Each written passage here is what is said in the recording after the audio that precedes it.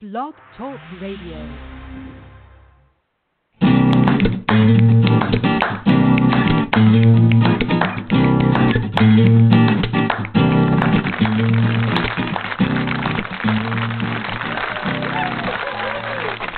Welcome to Thursday night at the SpeakEasy Cafe. We would like to invite you to take the stage for the Sound of Ink Open Mic Poetry Night. Now, let's get started. I want your ink in our ears. Hello, everybody, and welcome to the SpeakEasy Cafe Open Mic Poetry Show, The Sound of Ink. I'm excited to be here tonight. We're going to have a lot of fun. We have some fun things to do before we get to callers, but if you would like to call in tonight, the number is 646-595-3965. That's 646-595-3965. Alrighty, let's go ahead and get to our announcements. I want to let you know that if you are interested, there was something else I was going to tell you about, and I can't remember what it was, except for I really, really like this cup of tea that I'm having right now. It's like stash tea, spicy, chai something, chai dragon, red dragon chai spicy. If you guys could go to the store and get you some of that and drink it with some sweet cream, because it's awesome. I don't know what I was going to tell you. There was something I was going to tell you guys before we got started on our announcements, but I don't remember what it is now. All right, so let's just go ahead and get the announcements, and I reserve the right to cut in on myself at any time, at any point, if I remember what it was. All right, so announcements. If you're interested in putting on a workshop with us, okay, and have an idea, you can do a workshop. You don't have to be a professional workshop provider in order to put one of these on, remember. You can do one on your favorite poetry form. You could talk about your favorite poet, take a poem and kind of talk about the different meanings that the poet may have intended. Look at an era of poetry. Actually do a step-by-step workshop where at the end we have a finished poem using your formula. Whatever it is that you want to put together, it'll be a lot of fun. These can be anywhere from 30 minutes up to 3 hours long, depending on what amount of time you need. So basically we could just, start it and let it run till it's done. One and done. We can do these as a combination of live and or recorded. So if you want to if you wanted to pre-record your show, your workshop, and like on your computer, and then send it to me in an MP3 format after you had a chance to, add the bells and whistles and do any editing you may want to do, and just work on it that way. If you want me to run one that's pre-recorded, just that's simple, easy to do. We can do where you and I are on the phone together and do a joint, or I could maybe interview you at the beginning, if I can speak, and then you can go into doing your workshop, and then we can pre-record that and play that, and then if we wanted to, after that part was over, stop and come on live, we can do that as well, or do the whole thing live. Just depends on what you want to have done. So yeah, it'd be a lot of fun. Shoot me over a message probably message on Facebook. Yeah, would be the easiest. If you're not on my contacts list, you can find me under Nyla, Nyla, like New York, Los Angeles, Alisia, last name Alisia, Alisia. Shoot me a message. Let me know what you want to have put together, and we will get that done. I know Mama's real excited about doing one soon. That's going to be great having her there. All right. So now the next thing, I want to thank our sponsors, and this is really cool. I've been going into a lot of detail on this because I just thought it's been really amazing. Our 2018 year licensing fees were up, and we actually did this little fund me type thing for the 2019 licensing fees for the SpeakEasy Cafe to be able to be on the air with you every Thursday for our 3-hour license. And we had a lot of people this year donate. Normally it was just a couple that would, email me and they would help me with the fees. But this year it was a whole bunch of people, and it's really fun recognizing them and thanking them for their support and just letting them know how much it means to all of us as a community to be able to keep this thing going. I mean, in October we'll have been on the air for 13 years. Can you believe that? Yeah. So it makes me really proud of the community that you guys have built here, and just this list of sponsors is an amazing testimony to exactly that, what you guys have accomplished in building in this community, this poetry community format here with this show. I just hats off to you guys. I'm so proud to be a part of it with you. So I want to thank James One Sapien, Sean Gullickson, Rosalind Prentice, John Case, Paula Sweet, Gary and Noreen Snyder, Mangus Khan, Ronald Bremner, Terry Galloway, Melvin Douglas Johnson, Uma Pochapalli, Christy Doherty, Julia Vargas, and Michael E. Edgeness. I'm saying his name wrong. I sent him an email and asked him how to pronounce it correctly because my brain's not saying it right. I know it's not because it definitely wasn't that. But anyway, I want to thank all of you sponsors for being here, taking care of that this year, and we love you and appreciate you, and just are very thankful for this gift. And like I said, I've said before, what's really cool is for these people, our listeners. They don't even call into the show and read. So these are people who come here every week to hear you that enjoy it so much that they reached in their pockets and helped come up with the money to help sponsor this show. And there are 3 of them who have not even called in the last 2 years. That's how strong, that's the residual community, the residual effect of our community has on people, that 3 of them who haven't even been on the show in over 2 years jumped on and helped contribute to the licensing fees. Just pretty amazing. I want to thank all of you guys, all of you, for being a part of this, supporting us by calling in and reading, supporting us by listening, supporting us like you did with, helping with the license this year, those of you that did that. All of it's what makes this community strong and thriving and growing, still after all this time. It's crazy. Okay, so now, with that said and done, the beginning of every show, I always give you a writing journal assignment. I give you, which is part of our New Year's resolution to do something, little tiny baby steps. So one of them was a journal assignment we do once a week. I give you a writing exercise and a writing prompt. So I'm going to go ahead and do that. And I'm really excited about, we did the whole, this day in history, or, did you know today is type of thing in April. And over the next couple months, I want to really concentrate, like May, June. We'll see how this goes. I mean, I could do this forever with you guys. But I think it's really important. And it's such a simple, easy, silly thing that I don't think people understand that it is probably the number one thing you can do as a writer that's going to help you grow as a writer, that's going to help you write more.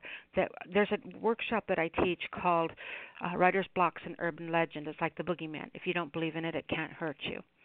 And so this is one of the things that I really, really try to draw home with people in that workshop is, first of all, one of your New Year's resolution exercises type thing for this year was to buy yourself a journal or a 3-ring notebook or a spiral, something like that, a notebook, just something that you can write in that's not the computer. I want your hand on a pen. I want your pen on paper. That is very, very important part of this because your mind has to slow down to the speed of your pen, where when you're on a computer, your mind has to speed up to the speed of your fingers. For most of us, not for me. I mean, I'm constantly waiting on them. They're just horrible. They're bad fingers. They type slowly. Okay, but there's a reason you write differently when you have pen to paper than you do when you're writing on the backlit world. So the journal is so important. And one of the things that I can't even, like I said, I can't tell you enough how simple and easy this is to do, but how many of you will not do it. And I hate saying that because I love you guys so much, and I really, really want to believe that you hang on every single word that I say. And if I tell you to run to your paper and draw a smiley face, you'll do it because that's the kind of writer's discipline you have, either that and or the kind of control I have over you.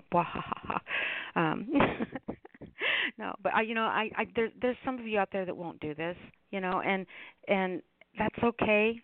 If you don't do it this time, then maybe, next year you'll do it. But it's important. It's hard adulting and it's hard doing discipline. But sometimes you have to do both. And that's really what I want to focus on with your journal assignments, at least for the next couple months. And that's free writing. Free writing, free writing, free writing. When we sit down at the desk, we put so much pressure on ourselves to create a poem. I am going to create a poem. Oh, my gosh, what am I feeling right now? Oh, I really didn't like the way that lady said. And there was that lady at the bottom. And you sit there and you just try to dig and dig and dig and find something because you have to write a poem. And the truth is you don't. Every time you sit down to write, you just have to write. The key to becoming a better writer is to write. And that doesn't mean that every single time you sit down and you write a masterpiece. You have to be willing to explore, poke things with a stick, roll over, all this stuff. Okay, free writing is so important because that's when you let go.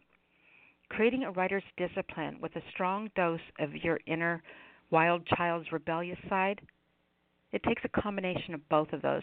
Adulting to create the great writing habits and being accountable, and then at the same time, once you sit down to do it, being brave enough to let all hell break loose and just roll around in the mud and throw rocks at windows and pull on ponytails and keep frogs in your pockets and drink a whole bottle of Coke just to see how loud you can burp. There's an unbridled passion that comes from this place. It's where your own unique voice comes from, like running naked between the lines because you just don't give a shit, right? You have to have a combination of both of these things, discipline and unchecked daring. And can you be both those things truly? Can you do the things it takes that? Can your adult side give you permission, to meet yourself head on like that, to push yourself outside of comfort zones, to do something you don't normally do, to sit down and take 5 minutes to feed your creative side. Your adult side of you does stuff all day long to pay the bills, to keep the lights on, to put food on the table, to keep you, in your habits, to do this, to do that. But what do you do during your day consistently every day to prove to your creative side that it is important to nurture it, to feed it, to keep it strong? Free writing can do that because there's no rules. You just sit down, you put your pen on the paper, and you write whatever the heck you think of writing. All right? So I'm going to give you some topics. I'm going to give you some things to think about to put in your journal since it's, whatever you want to write about because it's not, remember, it's all about me. And you're doing your homework. So free writing. I'm going to give you some topics to write on, some different things that okay, I want you to write something about this, just as a kind of a push. But whatever you do with it, you can write it out. You can make it as a poem, a story, letter form, just writing whatever's in your head. Just put your pen to paper and write till your head stops thinking about that. Later on you can go back and look at that and kind of think about what you want to do with it. But when you do this one, I want you can do just sit down and start writing, okay? And it's a letter form, or a note form. But this week I want you to pick up your journal, and I want you to open to a clean page, and I want you to write a thank you note to a friend who gave you onion and garlic flavored chewing gum. I want you to open your journal, and I want you to write a thank you note to a friend who gave you onion and garlic flavored chewing gum. And have fun with that. Make messy with it. Make messy with your muses. Totally nonsensical. That's one of the cool things about your journals is no one sees them unless you want them to. And then give explicit directions on what should be done with them on your demise, which I really have to worry about. Seriously, that is like in the clause in my will. What is to be done with my journals? Nobody can read them until all of my family members or anybody else is dead in them. Yeah, so generations type of thing. Now someone's going to break in my house and get them just to see. They're not really that exciting. Just trust me, I'm being silly. All right, anyway, so, yeah, I want you to write a thank you note to a friend who gave you onion and garlic flavored chewing gum for your writing exercise this week. Free write. Or journal assignment. So, journal assignment, that leaves us next to our writing exercise. All right, an exercise is meant to push you out of your comfort zones, make you think about something in a way you may not have thought about it before.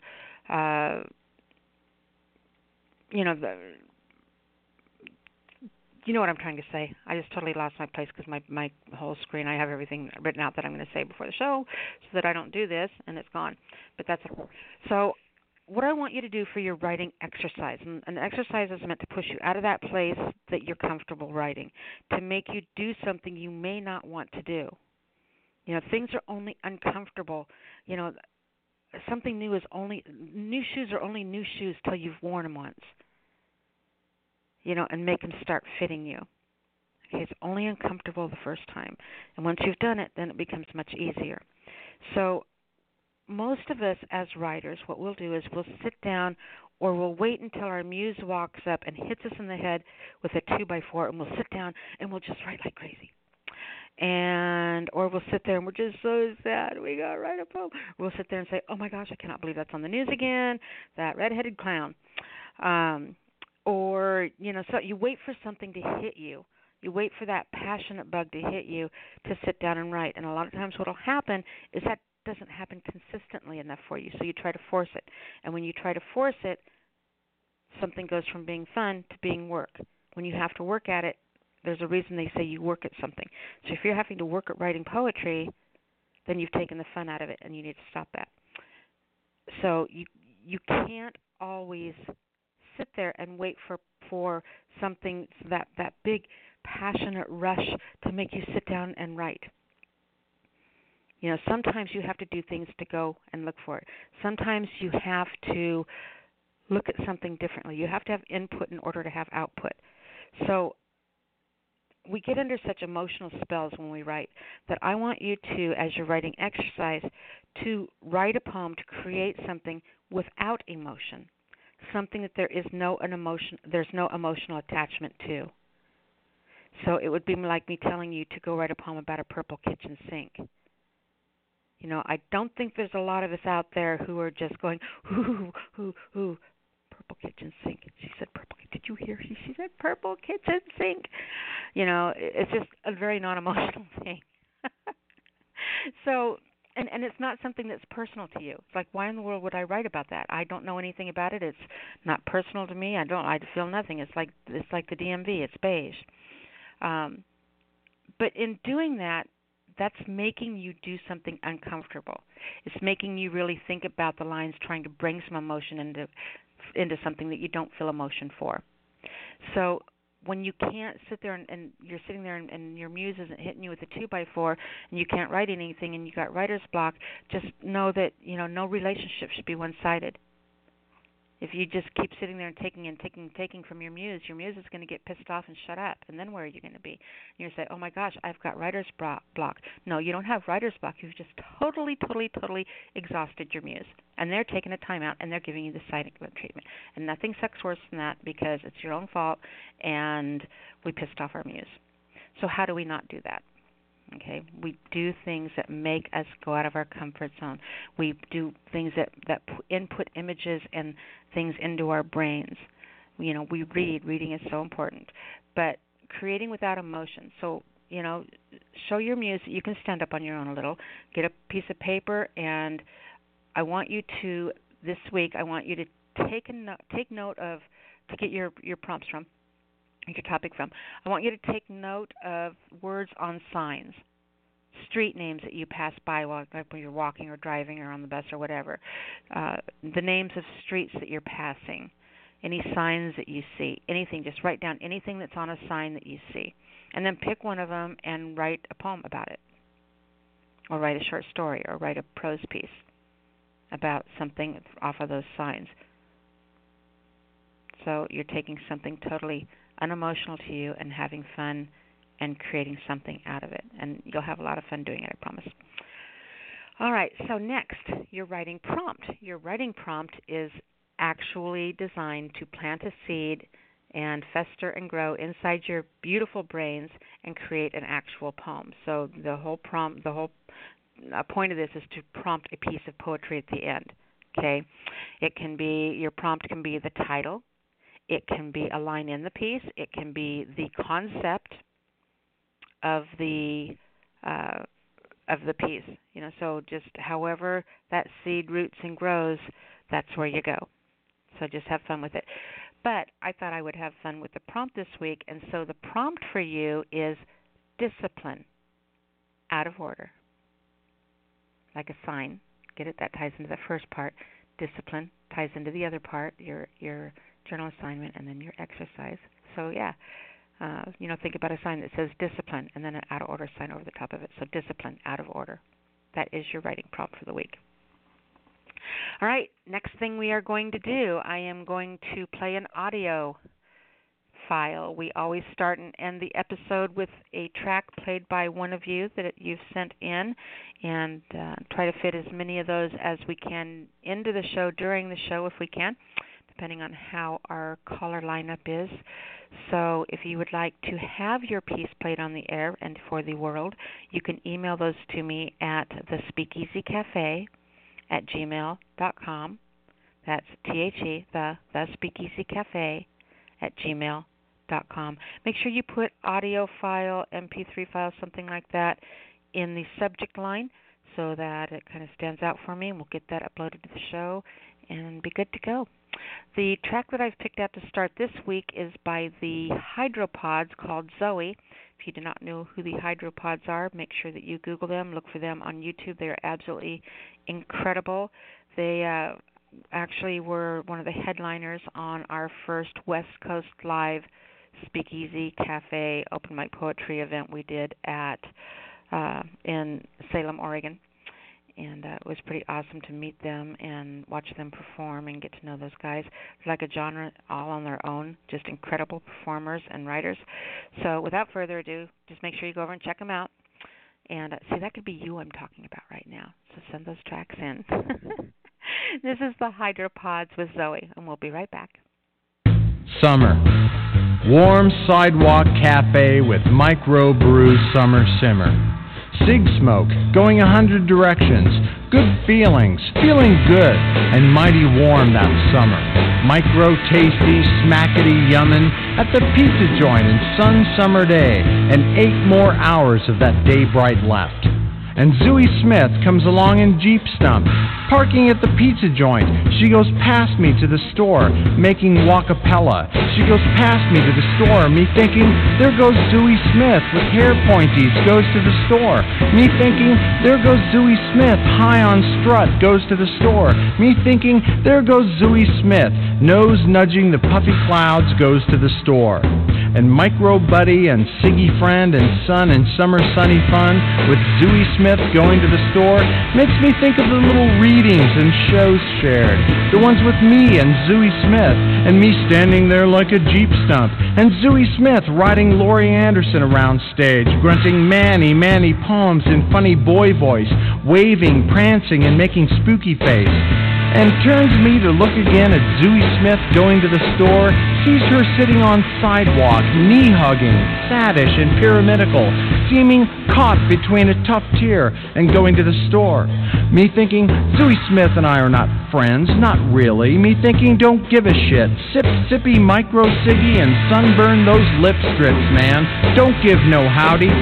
But the tough tear seems to be moving, and she's a human like you, baby boy, a human like you, sitting in her sad bag staring at the inside of a teary. So the micro booze and the ciggy booze and sun, sunny sun frowns down, me thinking, okay, and me getting up and walking down the sidewalk sitting wall leaning Zooey Smith. Me saying, you okay, Zooey Smith? She looking like faced with giant testicle talking, like fear of giant testicle and fear of talking testicle at that. She looking like she knew me not, like we never stepped on stages or made wordy tag team dirty love to audiences in tandem or shared space or air or friends or anything but stranger. Zooey Smith looks at me as the hated despised, in fact, so cold and vacant of human like you, baby boy, talking to Zooey mad woman, teary, angry at helpful testicle. Me thinking to Zooey Smith, me giant testicle talking. Not poet, not peer, not human, not worth her time. She growls and barks, scares me, the testicle, into a very hateful Mr. Resentful testicle. Back now and outside seedy seats, Zooey Smith behind me, burning her shadow stain onto sidewalk, onto me, my back. Micro bad, nasty, tasty, ciggy shit. Sun bleeds black like Zooey Smith roots, like Zooey Smith heart must look to old girlfriends. Spikes, a dead-end wife. Where do these thunderheads come from?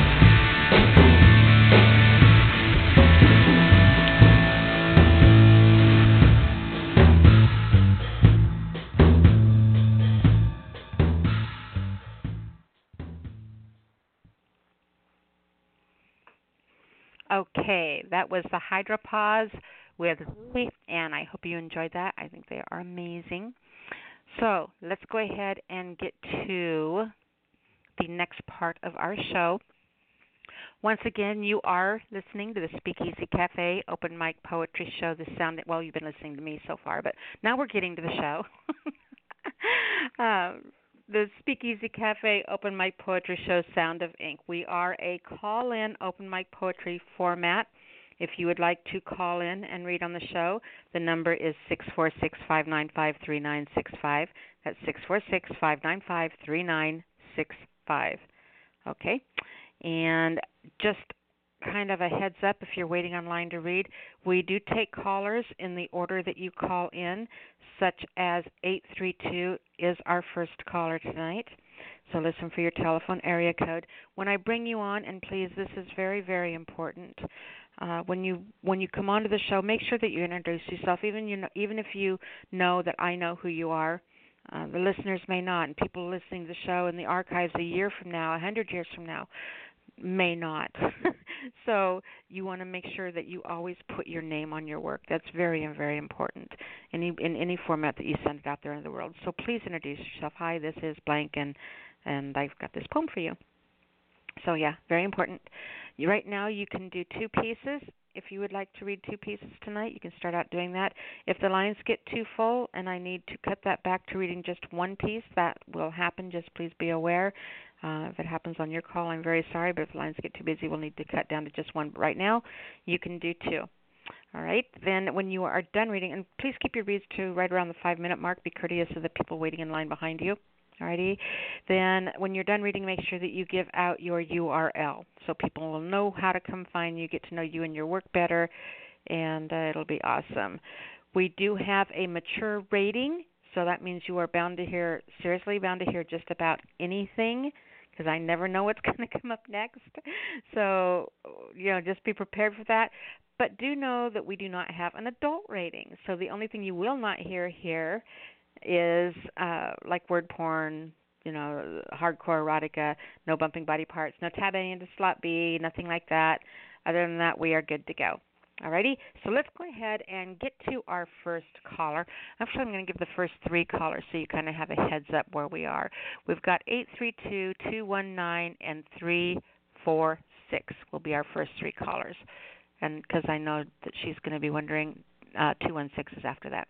So let's go ahead and grab area code 832. 832, are you with me?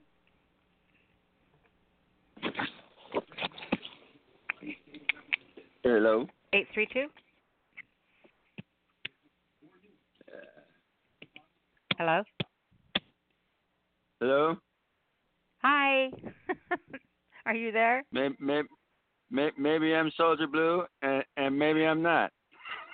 Wait a minute. Let me put on my Miss Cleo hat. All I'm saying is a 70s porn star. And maybe I'm not. Again. How are you doing, Soldier Blue? I'm all right. Sometimes I wonder, but it's never that good thinking about it, so I just make a hell of it. Garbage in, garbage out. You want to know, because I'm such a Pollyanna, and I know that a lot of people really see me that way as just so sweetie, but we have more control over our own lives than we think. Being happy is a choice. That doesn't mean happy things always have to happen, and it doesn't mean that you have to be happy during bad things. It just means that happiness is a choice in the fact that you have more control over yourself than not you, but we have more control over ourselves than we are willing to admit. And it's how we face and deal with the crap that comes our way. And so, I always hear you, there's so much crap going on, that just is so heavy in your heart and just weighs down your soul and pushes you to open your mouth and make a difference in those things, that the weight of that sometimes, that you can literally hear it. You know, and I know the profound emotional effect that it has on you. But when I think about it, those issues, there's part of me that chooses to be happy because you are out there. There's a Soldier Blue out there that has this amazing voice that isn't shutting up, that's doing something to make a difference, that is brave, that is daring, and that makes me happy. Does that make sense? And so I think about that, you know, and so even something horrible, you know, you can find a happiness in it. You know, thank God every morning that you wake up and you have the ability to scream, right? Oh, yeah. Because what happens when you're not there to make the noise and the ugly's still there? So thank God every day that we wake up and we are able to scream. Oh, I don't have any regrets. I know you don't. You're a warrior. Regret anything. I just I don't look at it like that, because I mean, my thing is and this is across the board. It isn't in one particular area of my life or another. It's straight up all the way across. I've sacrificed more than I'll ever talk about on the altar of my art. And I'll be goddamned if I make that for nothing.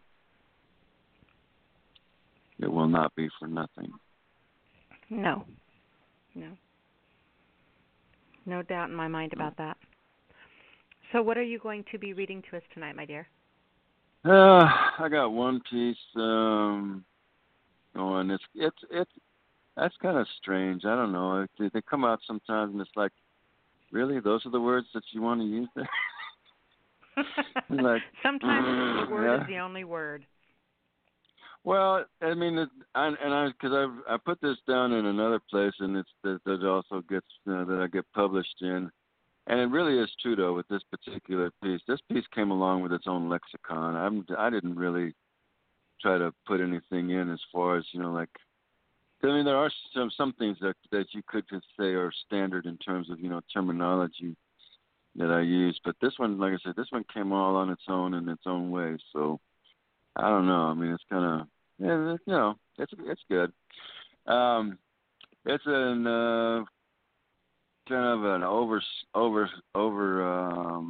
overview, if you will, of the Silent Sisters, my people. And I mean, I see it because, you know, I mean, I know that there's a lot of the various groups, you know, native groups out there that are, you know, starting to show up across my screen and everything. And they also are, you know, talking about the days of remembrance for our missing and murdered indigenous sisters, daughters, women, wives, girls, babies. All of them are worth remembering. And so this one is called Resonance Shots. Resonance. Native daughters, sisters of kindred silence, in shot forms of resolution. Clean shots and images of earth. One note below, beyond low vibrance. Color shots, slight rendered, hand unmade. No hand to touch what cannot be seen, only received. With the word smoke of spoken spirit. Nonki. Screenshots of desert mountains, bowls of old, both holes where bones go. Wahi etronha. It is the distance, the clean edge of earth. Mon jongle. Where were you going? Seated plants in the cusp of your cupped hands. Shage. Wahi gakton. Spill the bones, the ride of green life. Oh, yes. The light in your eyes, kindred bond, resonance, shots, dropped sounds into silence. Oh, my once light daughters, sisters, I do feel you now. Solid shots, resonance, stolen lives, wives, daughters, blood of mine, red earth, blood dark shadows, Gedakishku. The black as deep as the ocean, Sabe, Shkube, Shabe. Countenance, flesh, skin, counterparts, diamond shot, Jewel Kinka. Shocked with remnants of flight and violence, marks, lines, maps. Violence, sometimes a domestic disease. Bone dissonance, earthen shirted, implacable, unreasonable means for an end. Doce kutinge. A garrot. No peaceful interment, no soft words to lay across the smoothed over, disturbed pocket earth. On your knees or in your grave. Shimon, okay. How many sisters went invisible from such shock tonality? Resonance, the furnishings of a normal life all around them is silent, mute, as they are. Blunt lead smacks bone, while hue mohi. Blood blade cuts deep, soft, gray places of being no one can see. Only the infinite in attendance for their final sleep. Agita tse tse. Death defiance before dying. What was it that woke the crows? Gake. The shambles of a human being, dropped, dumped, roadside, buried under snow, frozen, startled, encased within marshland ice. Yeah, on. Would see the ticket price to home place. Resonance, the shot that shocked us all from complacency. Death defiance, sky lightning, fierce eyes before dying. Ah, Gita said. My sweet silenced sisters, red earth, we are all ghost road born, dancing, walking our way through life in the pressed shapes of remembered ceremony. Mon grand ou. Sleep well, my silenced sisters. We shall be joined forever, life and death, a cycle of dark and light. Dagonska Gita, incandescence in clear skies.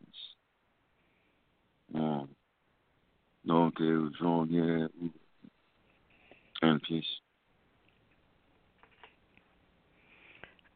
Okay, I'm going to say something that sounds really stupid, but I don't know any other way to describe it. I'm trying really hard right now to think of another way, so me telling you this is my way of stalling. All right, so the only way that I can describe this, I try so hard, you guys, so please bear with me, follow along. But I was listening to the way that you read this, and I've thought this before, and obviously I've never come up with a better way to describe it.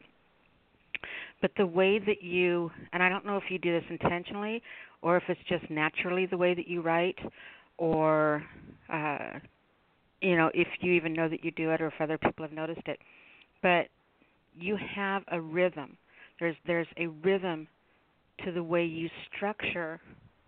There's an actual structure or format to the way that you write. You will write something that is like a slap in the face. That is just like an absolute slap in the face, and then you follow it with this. It's like a full stop, because you'll sit there and say something where you use tons of near rhymes and internal rhymes and sound rhymes and stress syllable rhymes and all of that. to where you're using the same sound, and it's very, very musical, melodic, very sing-songy. So that's when you do that part. That's like the brush of the fingers across the face after the slap. And then you go into using your native language, and that is like the exhale after the slap type thing. So it's like a progression. You hit somebody, then you rub your hand over the ouchie, and then you soothe with your words when you go into your native tongue.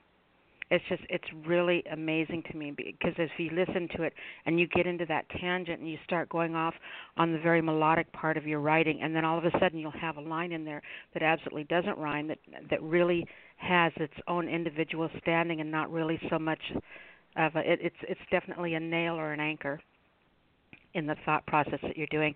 And then right after that full stop you do, then you go into the native tongue.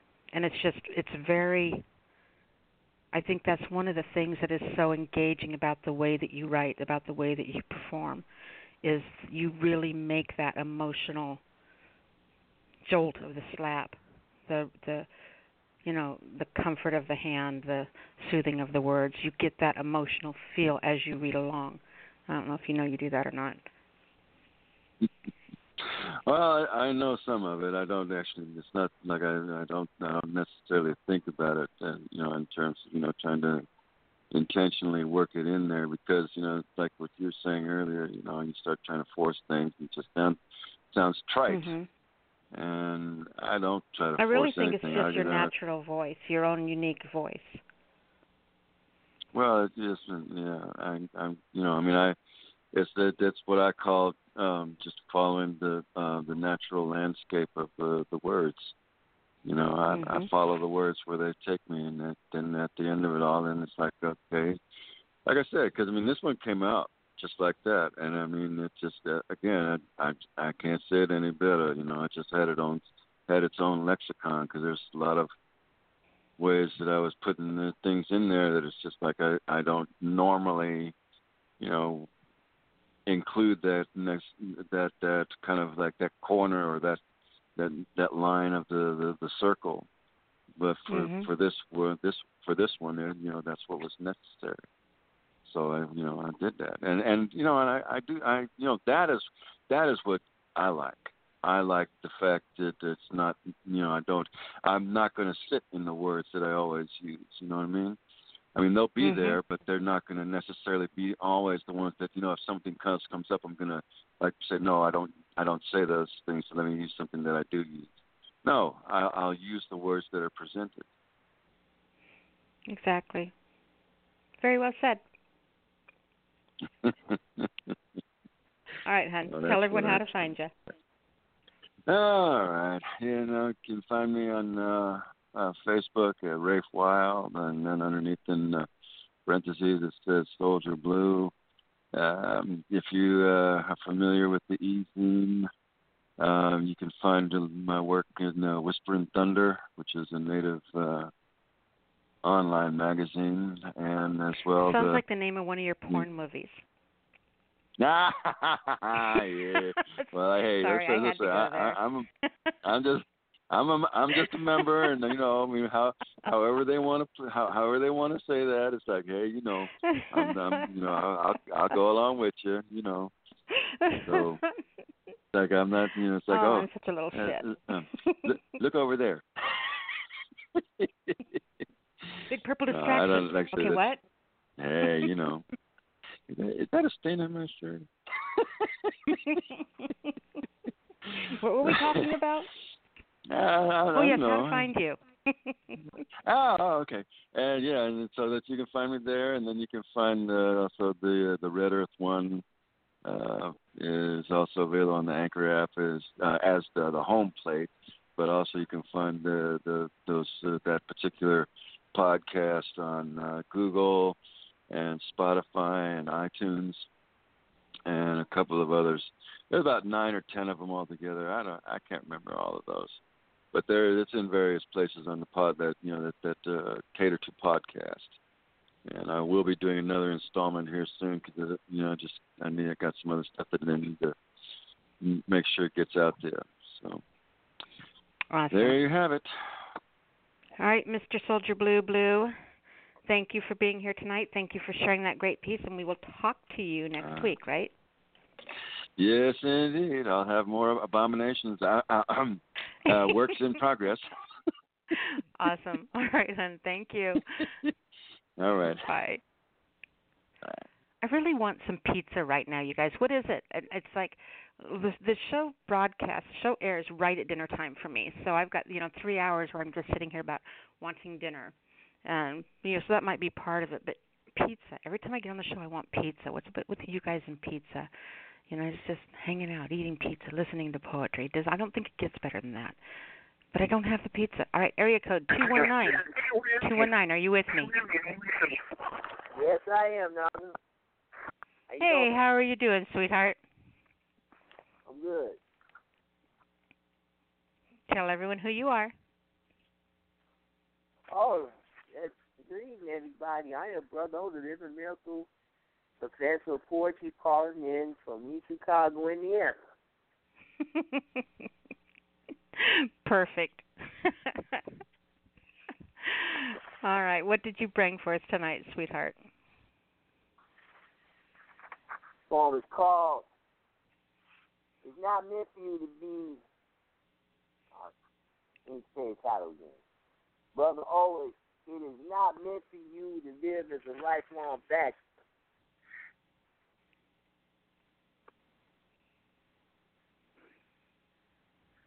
My dear brothers and sisters will listen live at SpeakEasy Cafe. After my recent hospitalization in March, I took a long and hard look at myself and an inventory of what I've experienced in my life, and came to the realization that I need a true queen or lifelong companion now. Because God didn't mean for me to live as a bachelor for the rest of my life. My dear brothers and sisters, here I am, a 44-year-young brother, with all the capabilities and potential of being a great husband to only one woman. And still one of the most eligible bachelors from East Chicago, Indiana. I have plenty of examples of great brothers who are faithful husbands to their wives in my own circle. Yet it is challenging as hell for this very eligible bachelor to find his Mrs. Right in the 21st century. I'm not going to sit here and make excuses for my past transgressions and sins. I'm not going to focus on why my previous relationships imploded due to my royal screw-up. To explain why I'm currently single. The focus on my past as a brother, used to date multiple women at the same time.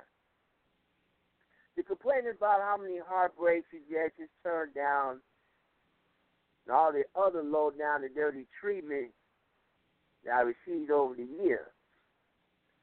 To try to figure out where I went wrong. Or boldly declare that all women were no good men and still their brothers with hearts of gold. My dear brothers and sisters, after much prayer, meditation, thought, and consideration, I decided to come completely out of my comfort zone and start dating younger women exclusively. At this stage in my life now, I truly believe that dating a younger sister is my best chance for me to increase my probability of being taken off the single market permanently. No, I didn't stutter. So I'm not playing an April Fool's joke.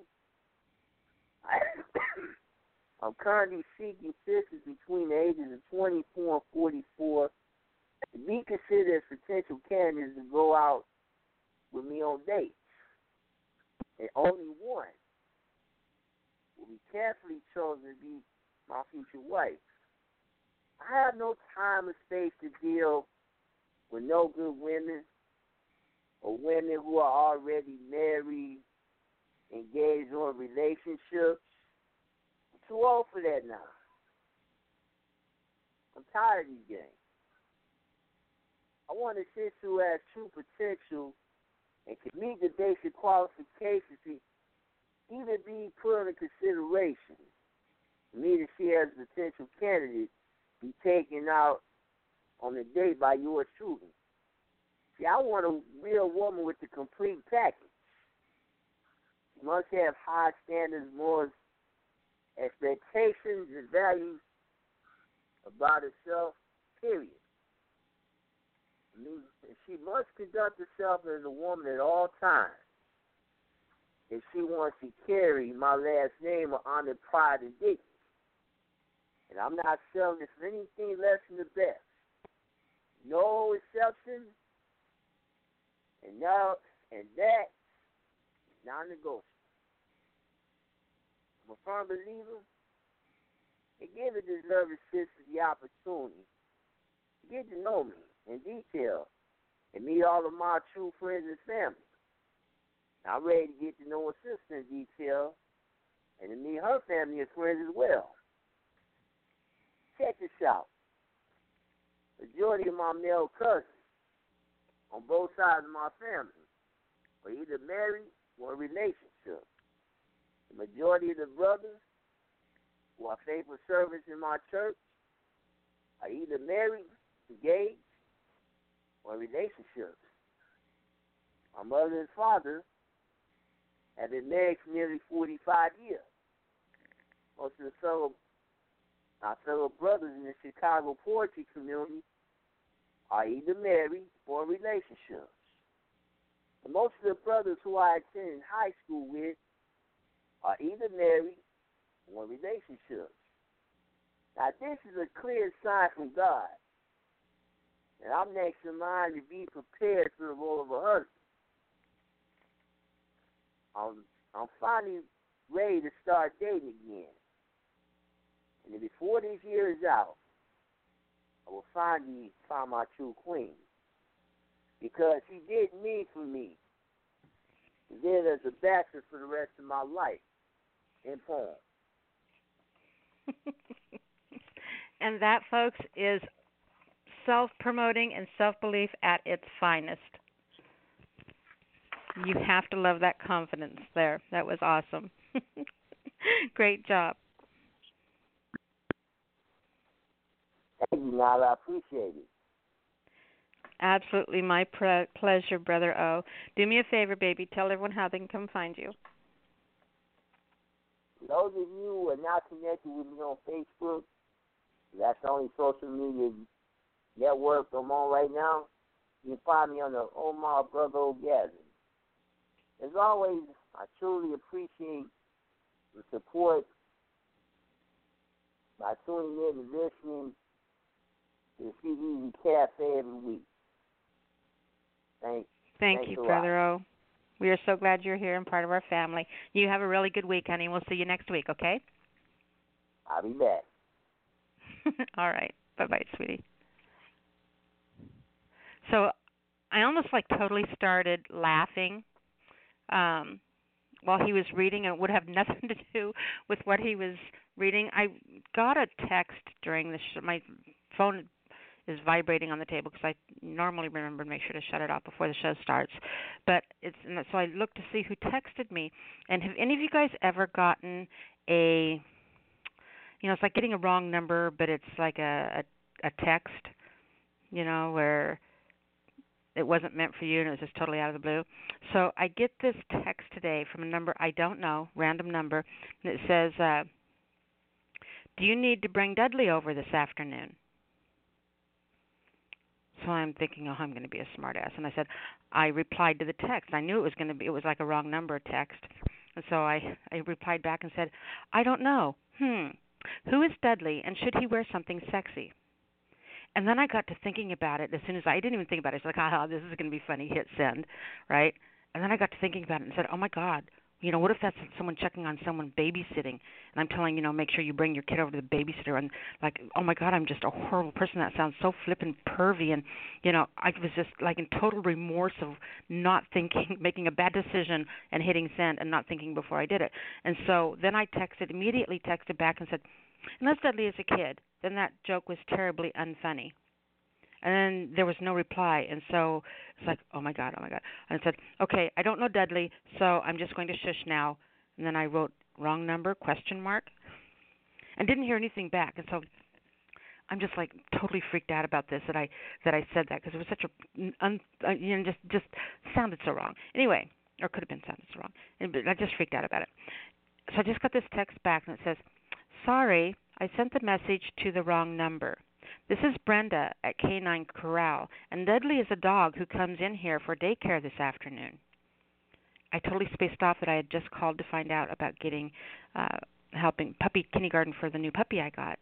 And so she was texting back that number for a dog, and it's like, oh my gosh, so she totally knows that this is me now. I can't take my dog there. I just can't do it now, you guys. This is not even funny.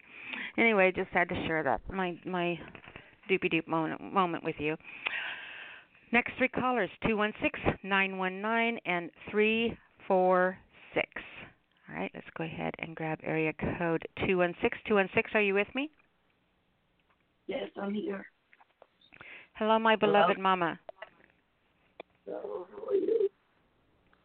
I'm doing wonderful. How are you, sweetheart? I'm just barely making it, but I'm here. So you sound tired a little.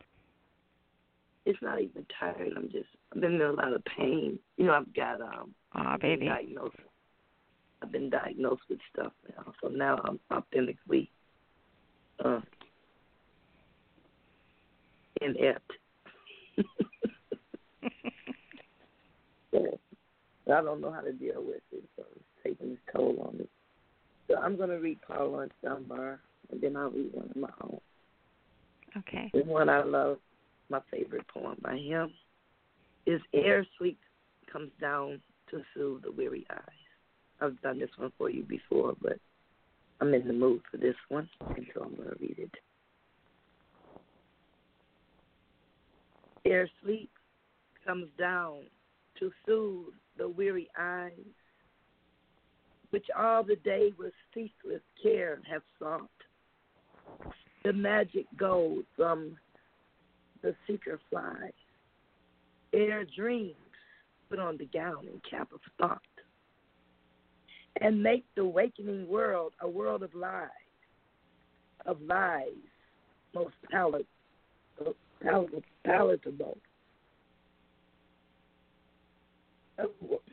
of lies most palatable. They spelled this wrong. of lies most palatable, uncouth forlorn, that say life's full of aches and tears and sighs. Oh, how with more than dreams the soul is torn. Ere sleep comes down to soothe the weary eyes. Ere sleep comes down to soothe the weary eyes. How all the grief and heartache we have known comes up like poisonous vapors that arise from some base witch's cauldron, when the crone to work some potent spell her magic lies. The past, which held its share of bitter pain, whose ghost we pray that time might exorcise, comes up and lived and suffered o'er again. Ere sleep comes down to soothe the weary eyes. Ere sleep comes down to soothe the weary eyes. What phantoms fill the dimly lit room? Ere our bodies forth within the teeming gloom, what echoes faint of sad and sick soul cries, and pains of vague, inexplicable pain that pay the spirit's ceaseless enterprise. come thronging through the chambers of the brain. Ere sleep comes down to soothe the weary eyes. Ere sleep comes down to soothe the weary eyes, where ranges forth the spirit far and free, through what strange realms and unfamiliar skies tend her far course to lands of mystery, to lands unspeakable beyond surmise, where shapes unknowable to being spring, till faint of wing the fancy fails and dies. Much wearied with the spirit's journeying, ere sleep comes down to soothe the weary eyes. Ere sleep comes down to soothe the weary eyes, how questioneth the soul, that other soul, that inner sense, which neither cheats nor lies, but self exposes unto self a scroll, full writ with all life's acts unwise or wise, in characters indelible and known, so trembling with the shock of sad surprise, the soul doth view its awful self alone, ere sleep comes down to soothe the weary eye. When sleep comes down to seal the weary eye, the last dear sleep whose soft embrace is balm, and whom sad sorrow teaches us to prize, for kissing all our passions into calm. Ah, then no more we heed the sad world's cries, or seek to probe the eternal mystery, or fret our soul as long withheld replies. At glooms through which our visions cannot see, when sleep comes down to seal the weary eye. Harlan Dunbar, read by Vicky Aqua. That was amazing. You know, you can really tell when I can really tell that this speaks to you, your soul. You know, there's writers sometimes that we will come across that when we read them, it's like you instantly there's a tangible touch between you and the other poet. It's like you're speaking the same language. The ugly duckling figuring out it's a swan, right? And you can tell by the way that you read him that you feel that connection to his writing. It's a very natural and relaxed way that you read his work. You know, as if you understand, you know, breath by breath how this should be read. It's just, you do a great job with him. You always have. Well, thank you. I was feeling him today. And the next piece I'll read if we still have time. Is it getting time to read only one piece, or can I still do No, two? honey, you can read two. You can read two. Okay. Well, I'll read this one by my other. It's not by my other favorite person, but he's one of my favorite persons, Nelson Mandela, and he also loves my favorite poem. So it's included in this piece. I get to read two classics, plus my own is embedded in it. They call me Nelson. No man can keep the spirit contained. He herded sheep when they called him by name. His real name was Rolly Hala. His teacher gave him a new name. Now they call him Nelson. His journey was long. He had plenty of company, he said. I had my book of poetry, plus many souls who met me there in my cell. I could hear freedom calling me when I was already free. Then, when I knew freedom no more, I knew I could never become one of the sheep. No man can keep the spirit contained. I herded sheep when they called me by my name. My teacher gave me a new name now. Now they call me Nelson. I could hear his name chanted in the birds' cry. Free Nelson Mandela. How many did we rescue from the sea of ignorance? Many, many, many. Hold on to your dignity, he said. The first and the only way to continue the struggle successfully is to resist. Never compromise. Never. Backward. Forward. Ever. Forward ever. Aluta continue. Forward we tread as the poem of Invictus dances in his unbowed head. Forward, steady, ever ready.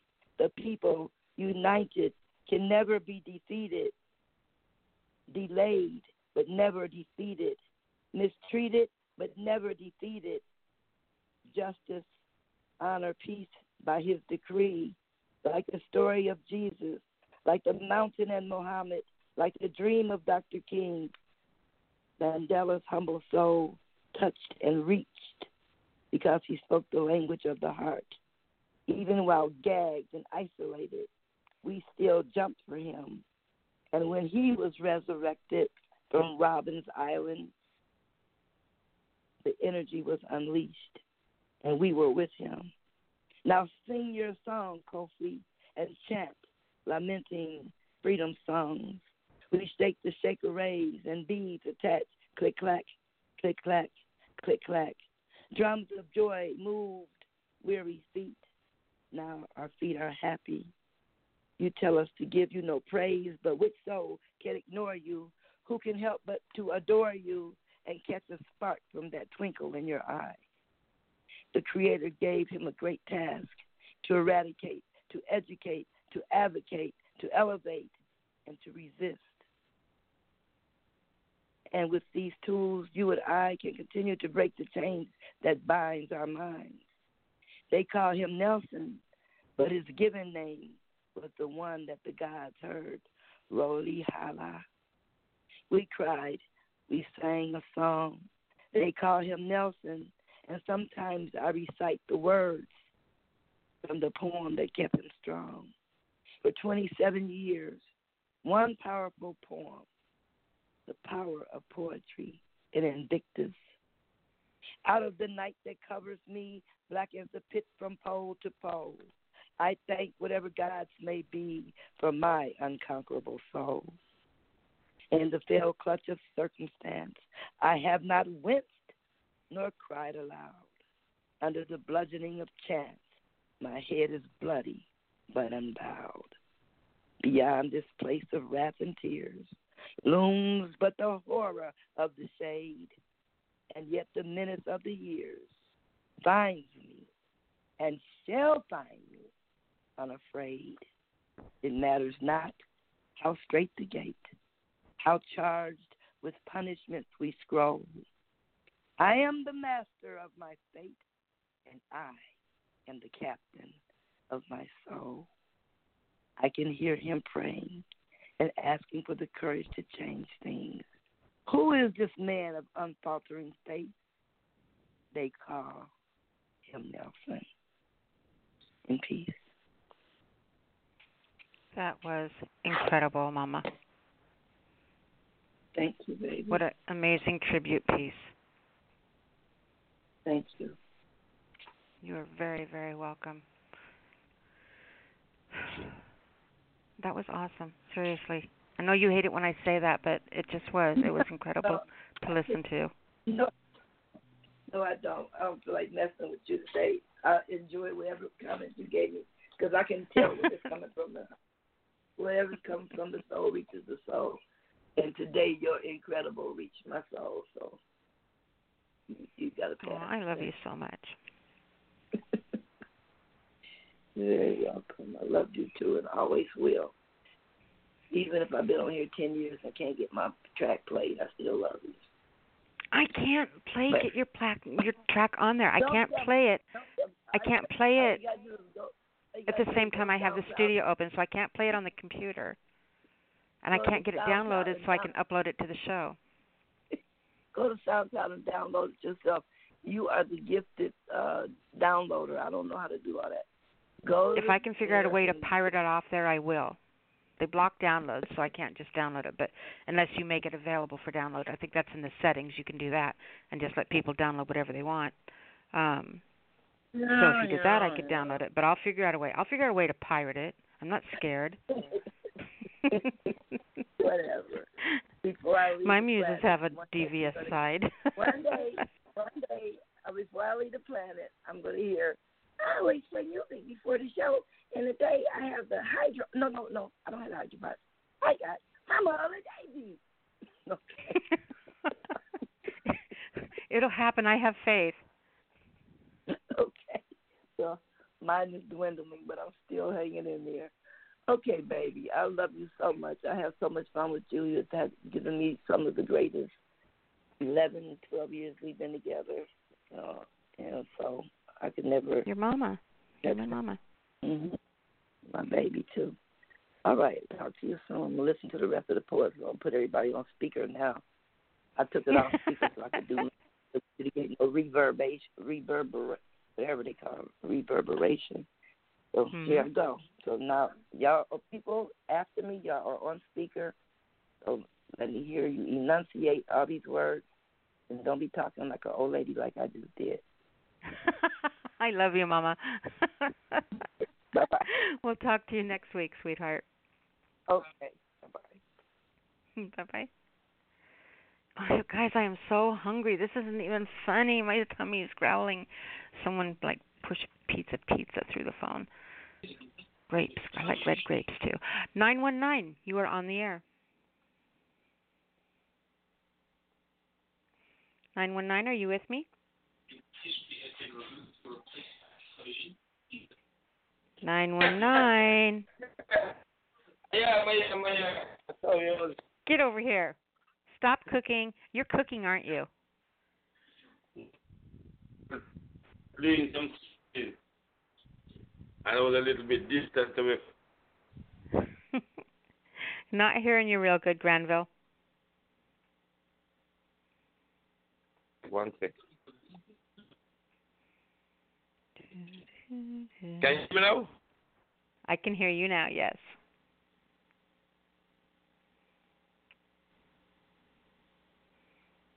No, I can't. Can you hear me now? Yeah, but you're kind of cutting out. What's going on?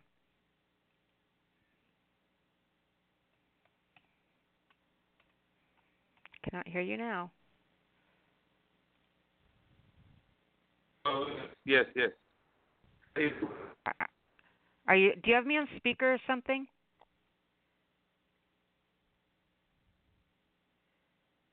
All right, I'm gonna put. I can't hear you at all, so I'm putting you on hold for a minute, and I'm gonna go ahead and grab the next caller, and then I'm gonna come back and get you, see if you can figure out your line, because you keep cutting out, and I can't hear you at all. All right, so we'll be right back with you, Granville. I'm gonna go ahead and take area code 346. 346, you're on the air. Surprise! It's Amelia Hi, T. sweetie. Davis, a.k.a. Poetical Angel Queen, calling from Houston, Texas. It is good to hear from you, sweetheart. How you doing? I am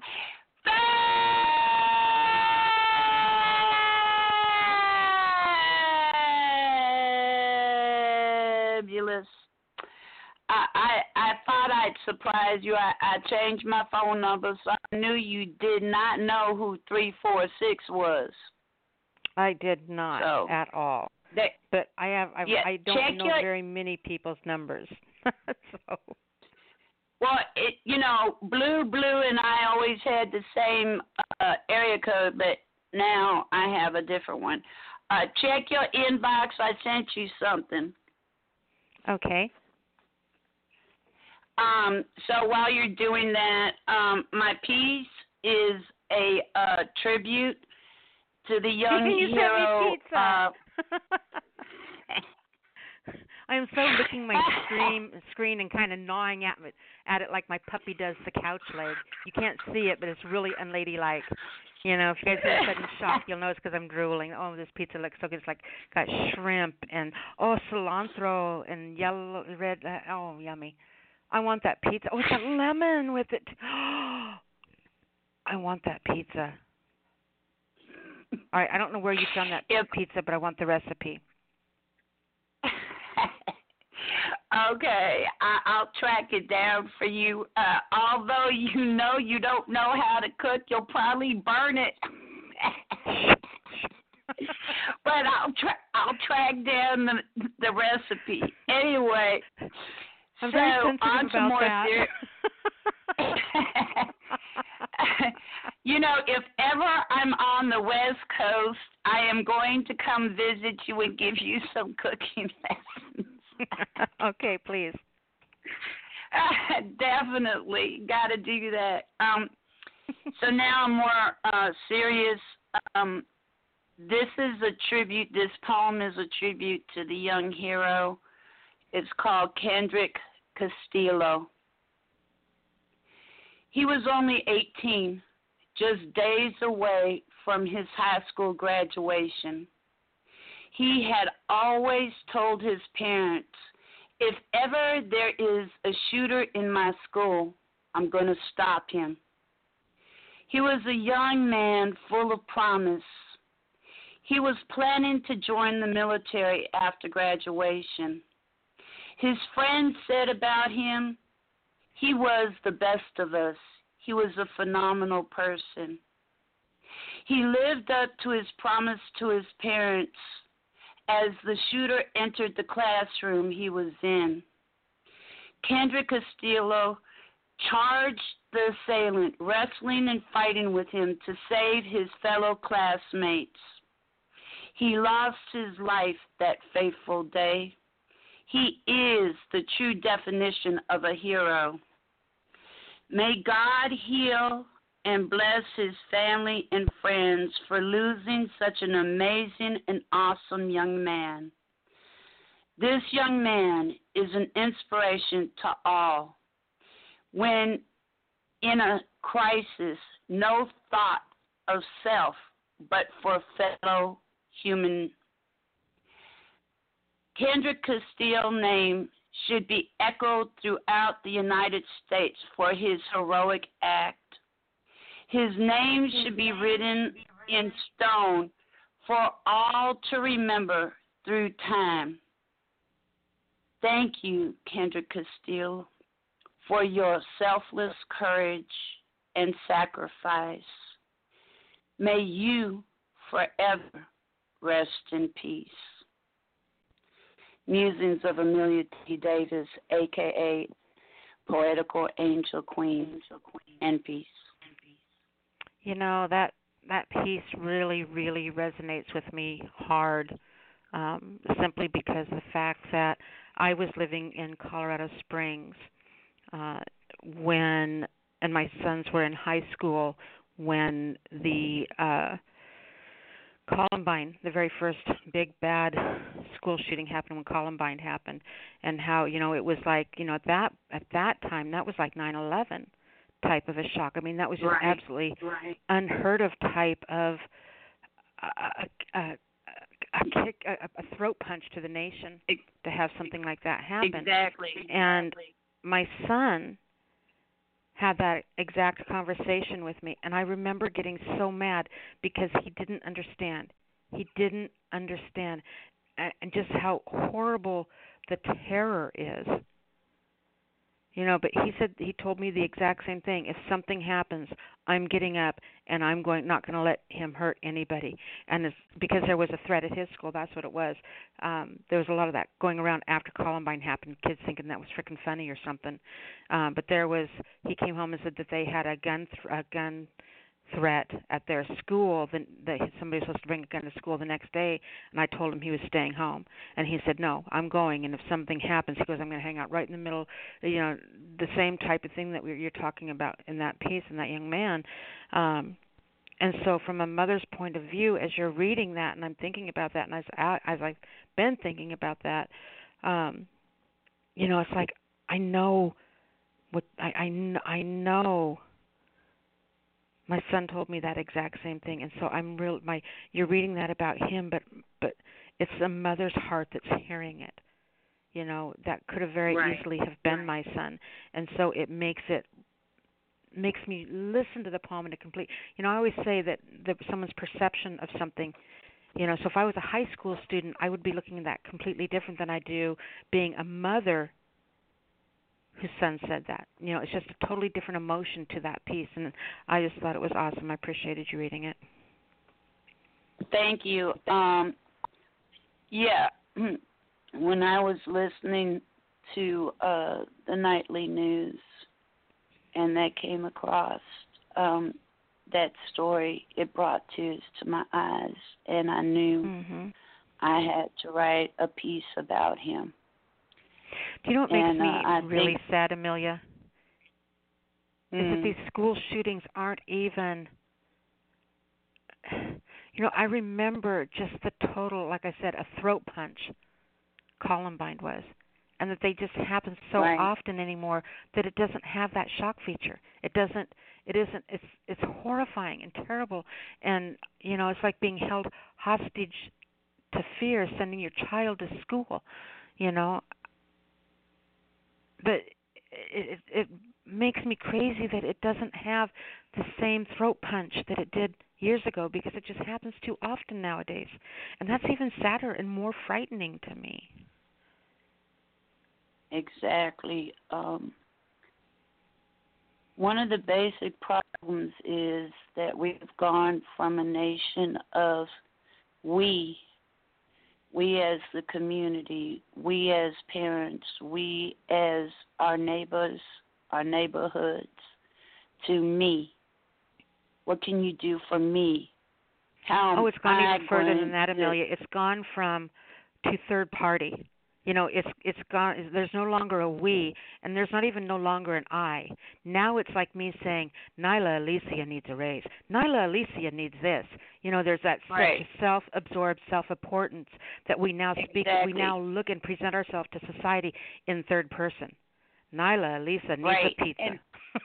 You know, it's terrifying. But exactly, and so that is the main problem, and this is the complication. This is the results from us changing from our communities and our neighborhoods to, you know, all about me and I. And it's the same problem that Mr. Blue is bringing to us about those girls. You know, if we gave a damn about our fellow humans, then the poetry and the situation he is bringing to us would mean something, and we would be outraged, and we would be sending letters to our government saying, what the hell is going on? Why are these girls showing up like this? But no, we're too damn self-absorbed into our own lives and issues. And, you know, this has got to stop with the school shootings in the hood, the children killing each other over a piece of sidewalk, and these mass murders going on, and nobody's doing or saying anything about it except for Blue. And also, you know, I'm connected to a few Indian organizations, and I've seen some of it too, as he was saying. But, I mean, as a nation, we need to, you know, stand up and scream about this. And we're not. And it's going to keep happening. It's going to continue to happen. Yep. So, anyway, much love, darling. You can find me on Facebook under Amelia T. Davis, EMILIATDAVIS, or Poetical Angel Queen. Much love. You can always find me here every Thursday night with Nyla. Blessings. Next poet up, as Stan would say. You're welcome. I don't know where the boys are tonight. I'm having some issues with the lines here, I think. All right, Amelia, we will talk to you soon, honey. Thank you. So I don't know if we are having. I haven't got a message back from tech support yet, but the chat room I don't think is working at all. I'm trying to get it open. I'm not even sure if it is open right now or not. So if you're trying to get into the chat room, I'm having issues as well. If you're in there, or if you're trying to get in, just keep poking it with a stick. If you're trying to get in, and I'm trying to get it to work on my end. So I don't know what's going on there, and don't know what's going on with the lines. Right now, it looks like we're there's when there's issues, there's emergency lines that come in, the dedicated lines. And so we've got 5 right now, which means the other lines are down. So if you are on hold, or don't hang up if you're on hold. If you're trying to get in, just keep trying, and it'll bump you in as soon as we get those other lines to open up. All right, our next caller comes from area code 202. 202, you are on the air.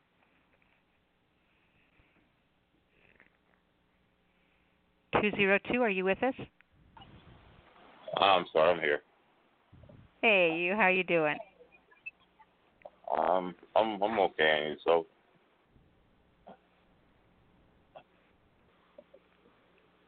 Introduce okay, yourself so. to everyone. King's Cadence. Thank you, sir. One half for the team Storm's Cadence with Gina Storm. We're not here together at the moment. She might be here, but right now it's King's Cadence. Okay. So, how are you? I'm doing absolutely wonderful. It's been a fantastic week. You know, did you hear that I just got a new puppy? I did not hear it. I heard you were hungry. I am hungry. Oh my gosh, I'm really, I'm not even going to say it. You know, I said there's part of me that's hoping that Charles doesn't call in and read tonight, because he always has food in his palms, and he just like twists, makes my tummy growl when he reads, because there's always food in his palms. So I need to prepare myself and brace myself, because I really do hope he does call in. I'll tough it out just to hear him read. But so yeah, it's good to hear from you, sweetheart. I am hungry, but yes, I did just get a new puppy, so my week has been very exciting and strange and wonderful. Okay. More than you probably wanted to know, but I told you anyway. Oh, no, it's fine. I like puppies. So. He's so cute. Okay, I'm done. So, okay. sir, Mr. King, my darling, what did you bring for us tonight? Because I would really love to hear you read to me. Okay. I have a piece called "Holding Back the Tears." Okay. By King's Cadence. All right. It says, I lay here, my eyes fixed upon ceiling parts that are chipped.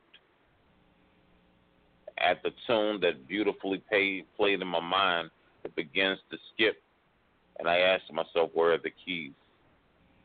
The keys to the control that I believe I actually received, the fear and the screams that has me thinking that this has got to be a dream. My heart racing, but I now know the basics and how to be patient, but I never knew how to tell if it's true or beautiful faking. Am I that referred to gimmick that among countless mention I wasn't even in it? I suffer cuts that dig deep. Now it's difficult to sleep with emotions that still exist, but I can't slow down to hear you speak. Not me. Not me, for surely this cannot be me. Why I send it to safe planes where I wasn't even able to see. Self-hating, everything black about me, the soul of a Nazi, and it kills me with the appeal familiar as they trill. How they deal with you. Like, be happy that someone beautiful even deals with you. Smiled at you, actually felt for you. A noose made from this belt for you. I keep holding on. I keep holding on. I'm having these sleepless nights with continuous thoughts of what I didn't do right. I'm beyond the hype. I'm beyond what the thought was right.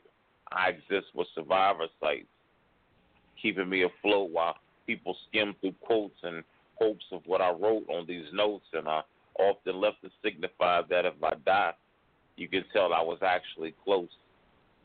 the last legible word said as I kept holding on to be simply read. And peace. That was phenomenal.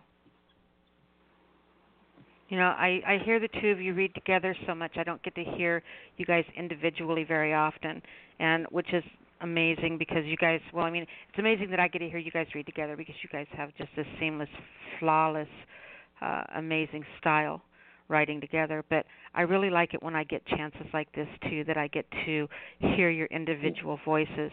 You know, even with as familiar as they are and as seamlessly as the two of you blend, you both are still very unique in your in the way that you write and present and look at things.